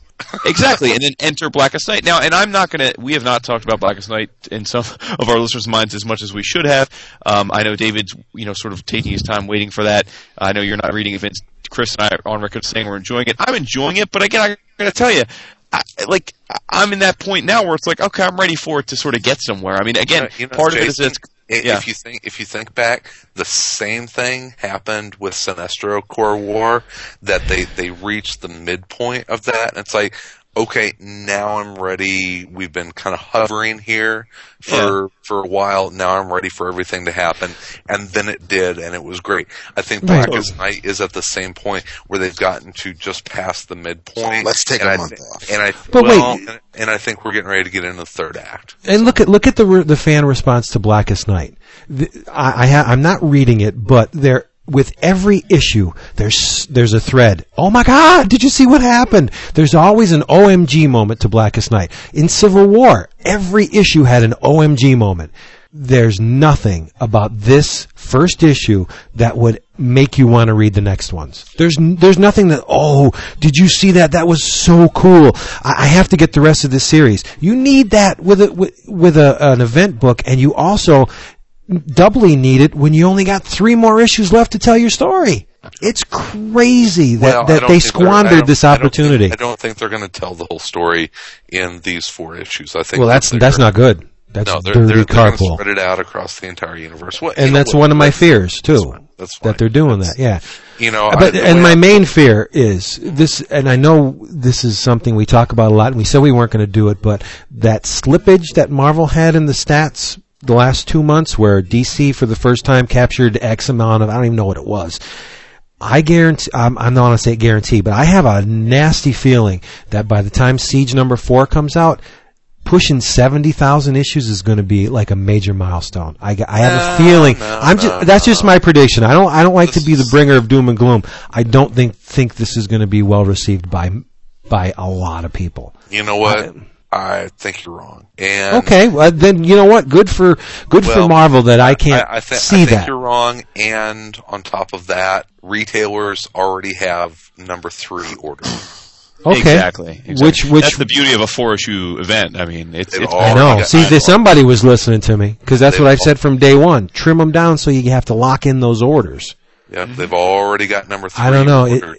Dude, it's not good. Effectively, and again, I haven't read this issue, and I know David hasn't either, so it's hard for me I can't speak to whether I think you're right or wrong in terms of this specific issue, but aren't you somewhat condemning them for doing something that you and we have said we wish that they did more of, more focused, compressed, if you're making an event, No, I like the compression. I just like events of note. You just want more meat on the bone. I want something, I want events. I want something going on. There's nothing in here of any merit, and I can't really get into it because you guys haven't read it. But if you read Iron Man, if you read Dark Avengers, if you read Thor, if you read Captain America Reborn, you know everything that has happened in this issue, with 1 or 2 small exceptions. Mm-hmm. I guess I'm not sure I count Siege as. I mean, to me, this is again one of those. I almost shudder to call it an event. I mean, we've seen solicits for 2 months past Siege number 1, and I haven't seen many Siege tie-ins. So I don't. Again, it's not like I don't know. Doing, if they do play it out in the regular series, that's not good. That is not good. Yeah, that's dangerous, man. That I don't know. I'll tell you, I'm scared. I want to. Because I want this to succeed. I want them to knock it out of the park. Disney's going to sell them to somebody else? No, I don't give a shit about that. Creatively, I want them to have a winner because came out, Marvel was back in. Even though DC had 6 of the top 8 books, Marvel's market share leader was back up to 8.5%. So it's not. I mean, Marvel sort of is just running on. I mean, it's just a machine, dude. I don't think you got. I know it's about energy, though. A good event generates this huge amount of positive energy that propels even event, it filters down. Have a big event next summer. I mean, this coming, it's become, in San Diego will be their next event. It will likely be tied to the Heroic Age, and it'll be something huge. I think you're patting little Johnny on the head. This should be creatively stunning as well as the event that's going to happen next time. Marvel doesn't have big events anymore. They just have status quo changes. And that's what they do. There are no big events, and Siege is just dovetailing out of Dark Reign and the Heroic Age, or whatever the next status quo change will just dovetail out of this. They don't have events. An event has a beginning, a middle, and an end. They don't do that. They have status quo changes. And I'm not saying that's a good thing or a bad thing. That's just what they do. So expect expecting this to have a rock solid beginning, a middle chapter, and a conclusion, if you go into it expecting that, you're going to be disappointed because they don't do anymore. Expecting it to conform to good narrative techniques is really off base. But no, you know, I just expecting it to be a good story. You should expect that. Expecting it to be a 3-act story, you're not going to get that. I just want to round out the issue with what you get for your $3.99 and take this any way you want it. You get 1, 2, 3, 4, 5, 6 pages of previews for Hulk number 19. Fall of the Hulks. You get a 1-page siege checklist. You get 1, 2, 3, 4, 5 pages of a Ares war plan transcript that was probably thrown together at the last minute because they duplicated the text on 2 different pages. There was a mistake at the printer. They were going to fix it. It'll be the way it's supposed to be in the next issue, but I believe that happens. DCU has it online for free. And that happens. You get 1, 2, 3 pages of Cup of Joe text telling you all about the issue, which is very helpful for new readers. So all told, 15 pages of content thrown out the window. Why? Why is this happening? I wanted my socks to be over there, and I'm pointing on the other side of the room, and they're still on my feet. I needed this. I don't know. Maybe I was just had too high expectations. I think you just hit the nail on the head right there. I mean, I think you is it wrong to expect to be wowed, though? Is that asking too much? Yeah. Well, again, I'm smiling over here because I seem to remember you lecturing me not too long ago about the problem I have is having preconceived notions about entertainment. I should go in. But again, I'm just laughing because I think we could probably replay a clip of you chastising me for this very thing. That's because my ideas have more currency value than yours do. But no. Exactly. No. What I'm saying is I didn't expect my preconceived ideas going into this were nothing more than I want to be entertained. That's all. I didn't expect it. I'm lying. I wanted to be entertained, first and foremost. Second, I wanted them to advance the ongoing story. I wanted to see this thing advance in a new and interesting and Bendis level way. Because let's be honest, the guy's good. He's good at what he does. He gets these groups of characters, he makes them interesting, and he puts them through their paces in ways that usually amaze me. Wow, when he's really good, he's one of the best. He's got the chops. And this was just like, put this on page 3. I'll see you later. I'm going to play tennis. You know, it was soulless, lifeless, vapid. There was nothing there. Nothing. I want to latch on to something. I'm not going to complain anymore because you're probably tired of hearing me. David's crying, and I'm going to hug him. So, but it's just, I really hope that they put the ball back up on the tee for the second issue and hit it. Well, you're certainly not alone in the early reviews of the book. I'll give you that.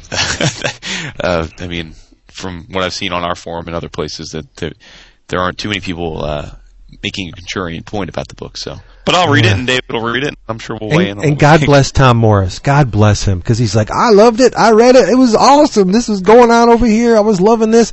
And I felt like replying to him, but I didn't want to start anything because that's his opinion, and it's as valid as mine is. Hey, like, it had some. Did you get a special issue?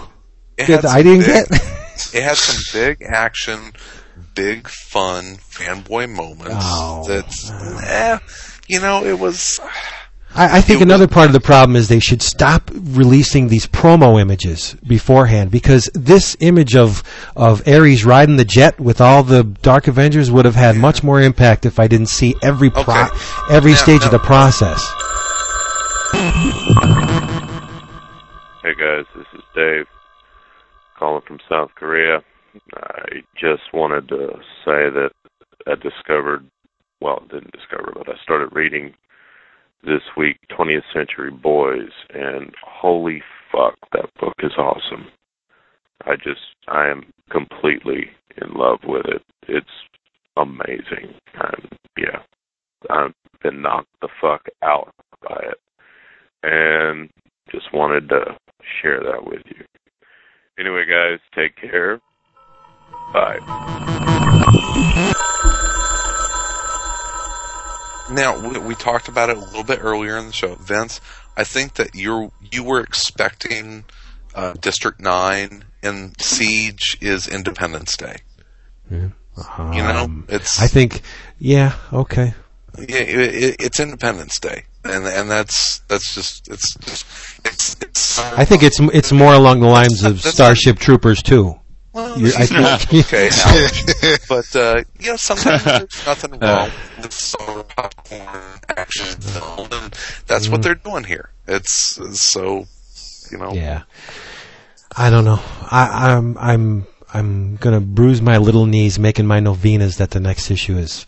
No, it's gonna be more the same. And I like to be upbeat. I don't like to complain. I'm just stunned that this is the best they can do. Well, I think what this is a little bit of, this is the culmination of you being at your most Marvel-centric you've been in a long time. Long time, yeah. And I'm not going to stop being Marvel-centric. Sure. It's cool. Marvel mainstream's cool. Yeah, the premise is obviously cool. I think you've, as I recall, you really kind of fell out of favor with Marvel in no small part because of a lot of the stuff that's kind of become the status quo, and you've come back around to some of it. But obviously, it's not the first time, though, dude. No, I know. I got it. Wait, listen. You'll get a laugh out of this. I left Marvel previously, before the last time, when they did that "You Decide" thing with Peter David on Captain Marvel. I was like, fuck you! How dare you treat Peter David like that? Fuck it! I'm not getting any more Marvel comics. Hilarious. Whenever you go hard. And at least you didn't leave over Atlantis Attacks or the Evolutionary War. No, because Marvel was all there was back then. I didn't even look at a DC book until. No, I didn't. The first time I looked at a DC book was when George Perez did the revamped Action Comics. Okay. Remember when they had Perez do the cover, and then what did Byrne come on not long after that? Yeah, that's when my DC buying began, and then I just bought a lot of back issues. But whatever happened to the Man of Tomorrow? Yeah, that's right. Mm-hmm. Yeah. Well, how about David tells us something he's enjoying? Cause David, what are you loving besides your wife? We're not going to go out on a negative. We don't go do like that. No, we're not going out on a negative, so I won't talk about Vigilante. So I'll say that that was sweet. Talk about Fantastic Four 574. No, I have it next to me. It's not exactly at the top of the stack. Come on now. I gotta stop drinking. Vince? Bizarro episode.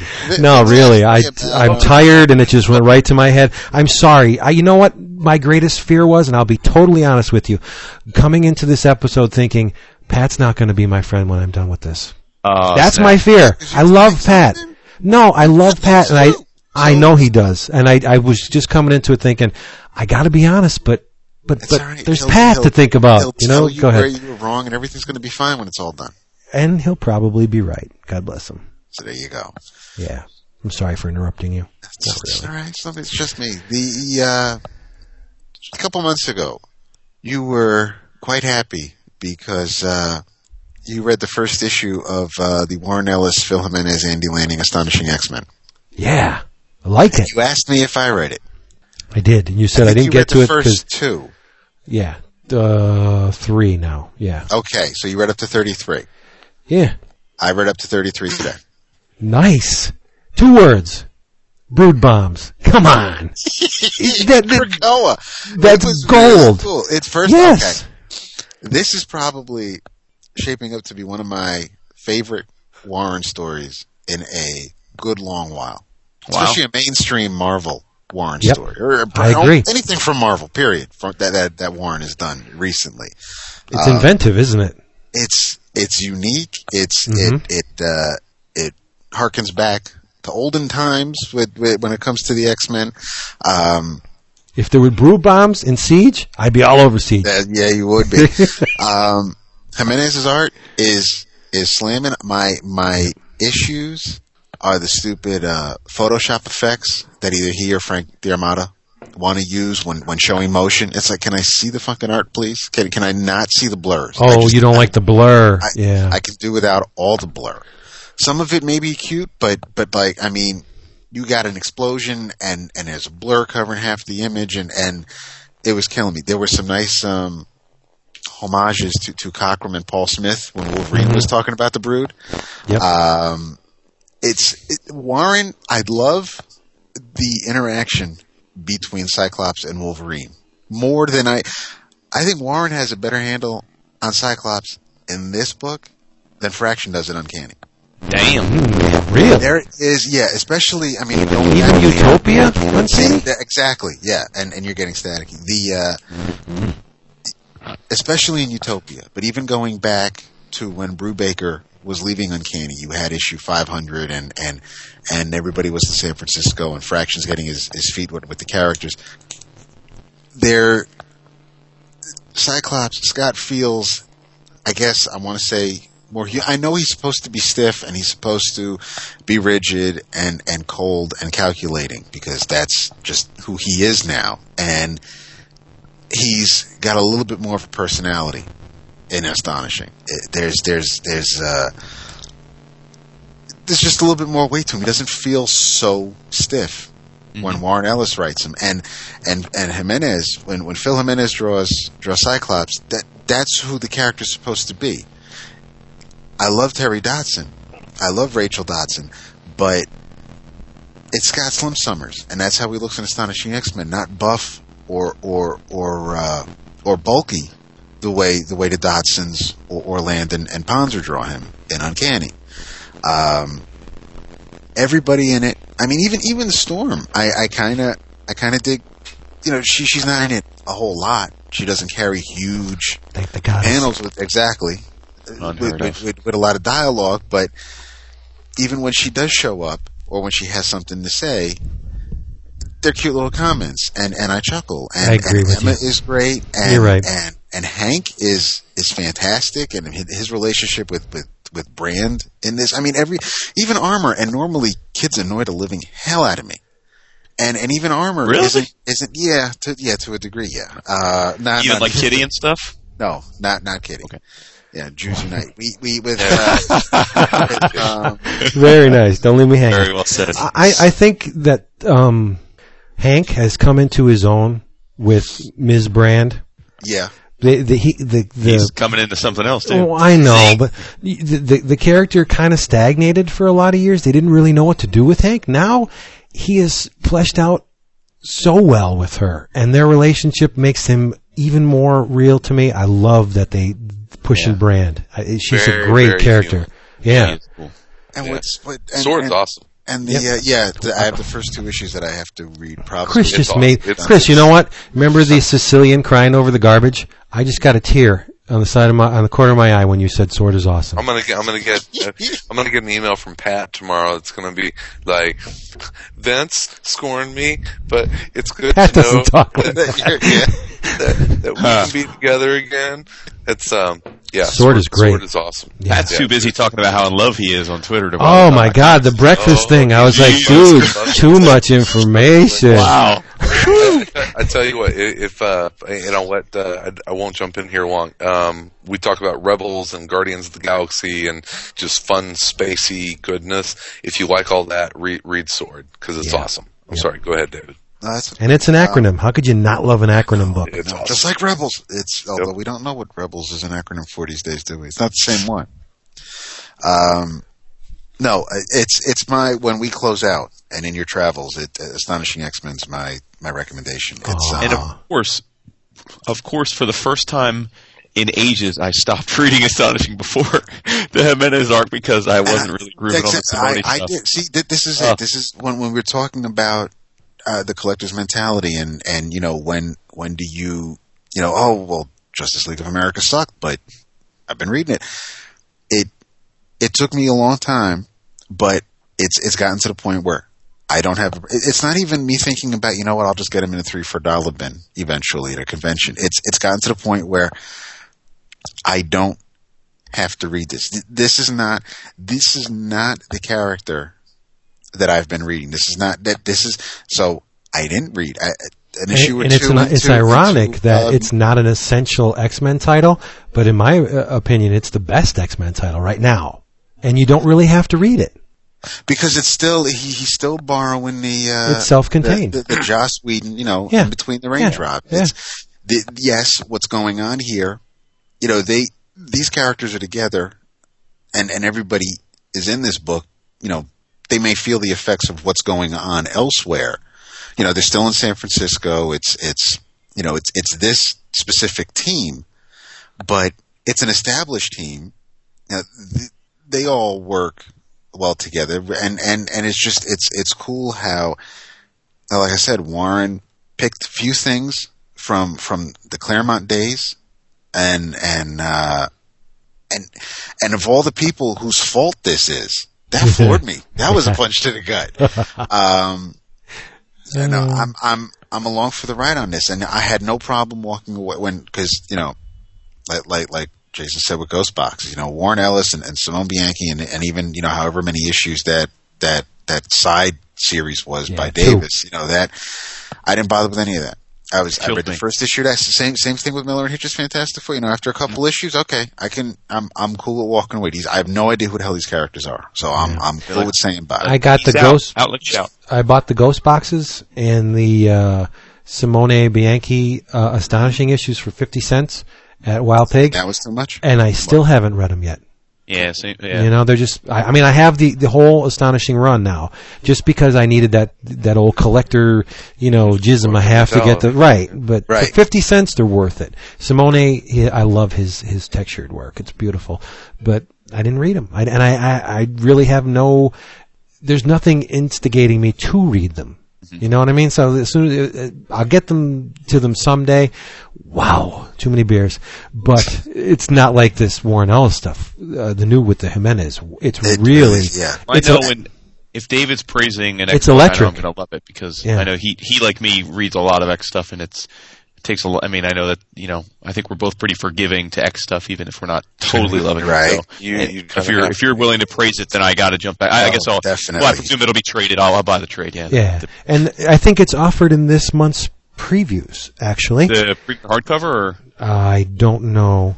That's my thing but now, see, you like the hardcovers. The thing is, it's almost as if Warren said, "You know what? I am going to this decompression thing, mate. It's not working all the way because the first. I'm trying to keep it real. The first issue was a rescue mission, and he did it. He did it in one issue. He could have dragged that out for 2 issues, but nope. I don't see it, so maybe I was wrong. Yeah, that's true. You had the rescue in one issue, and then you have the fallout from, where the first issue left off. That's the second issue. Yeah. Where the second issue leaves off. Boom. Now we're in the third, so it's moving at a pretty good clip. Oh yeah. And he didn't really even need the rescue thing, other to get Brand in the picture. To get Brand into the picture and to show you the ship. Yeah. I have to say, I don't think I've tried to ease back on the things that really irk me these days about continuity in comics. But one thing I don't think I'll ever really totally get over is Cat Hank.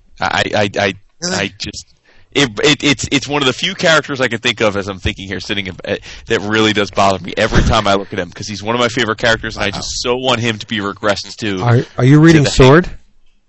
Yes. What are your opinions on that? Oh, you're going to hate it. Yeah. No, I've read. It is what it is. Like I told you, I talked about Steven Sanders and the Five Fists of Science a couple weeks back. I think he's quite a good artist. He's great, but I'm just saying. It's not. It's not. I understand.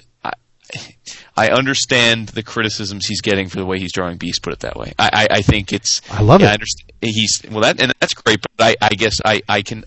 It's certainly a choice that I would probably prefer him not to have made, but it is what it is. It's still a good story. Have you seen Mark Brooks's cover for Cloak and Dagger #1?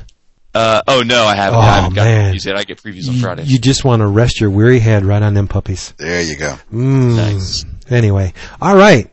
This. What did that have to do with? I don't know. I was just looking at it. It's got nice, tig old bitties. But this episode of 11 O'Clock Comics has been sponsored. No, we were pretty good this time.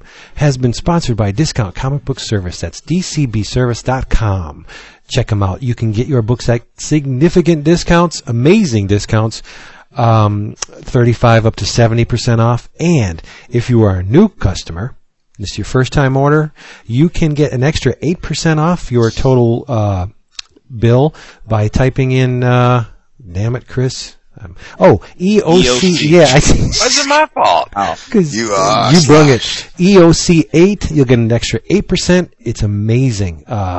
Secure packing delivered right to your door by a costume custodian of the United Parcel Service. You don't have to leave your house. You can be like me, actually, which is really sad. You're recluse. And order Steve Ditko books. And order Steve Ditko books too, because they have a nice array of new titles from the man. And order Norton's Cursed. Norton's Cursed, Mysterious, the Unfathomable. Lots of good stuff this month. Lots of good stuff. Little Lulu, a huge Little Lulu out of Dark Horse, and a Harvey anthology omnibus type thing. They're really pushing the Harvey characters again, which is cool. Yeah. Enthusiasm. Elevate. Yeah. Yes. Oh, I'm telling you. And when you go to our forum, forum.bullpenbulletinspodcast.com or www.11o'clockcomics.com, this ties into our 11 o'clockers. We are running the best of 2009 vote on your choices because you only have like a couple more days. Jason? Yeah, I'm going to Vegas, so I'm locking it down. Nice. When I get back sometime Monday, whenever I feel like it. So get it in by Sunday if you want to make sure to get your stuff in. But the thing that ignited that idea of coming to our forum for that was the Dark Horse hardcover edition of the Casper first issue. Oh my God, I'm going to have to vote for that for reprint of the year. It's fantastic. And it's budget price, $9.95 for a hardcover, reprinting 2 vintage Casper stories. The very first one from 1946, I think. $9.95. Come on, I know The Rocketeer is good stuff, but I don't know. I'm gonna have to think about this one. Oh boy! All right. Yeah. So there you go. 11 O'Clock Comics. We love you so much. And in your travels, do yourself a huge favor and read Bongo Comics. Read The Simpsons. Great stuff. Oh, always Bongo Comics. That's right, because Sergio Aragonés is writing, I think he's alternating now, doing Bart Simpson and Simpsons regular comic. But cool. Yeah. Play along at home with us folks at Around Comics. I just read the Strangers in Paradise Volume 1, and I loved it. It was great, and we'll be talking about it soon. Good man. Nice. Also, if you feel like getting smarter while you read comics, by all means, start reading Rex Mundi, because that shit is good. Oh, you do like it. I had a feeling you'd like it. Holy fuck, am I liking it? I have. I'm loving it, dude. I can't get enough of it. I just picked up the 5th trade last weekend. Nice. Yep. Yeah, we'll talk about it in a future episode, because I'm loving it. Yeah. David. Astonishing X-Men. Yay! Did you say you were going to say that? You did say it. You're a man of your word, David Price. Try, babe. Pull the football away. All right. Thank you very much for being here. We will see you again. We will talk to you again next week. Love you so much. Right? That's right. Remember, always bet on black folks. All right, Bye-bye. Hooroo.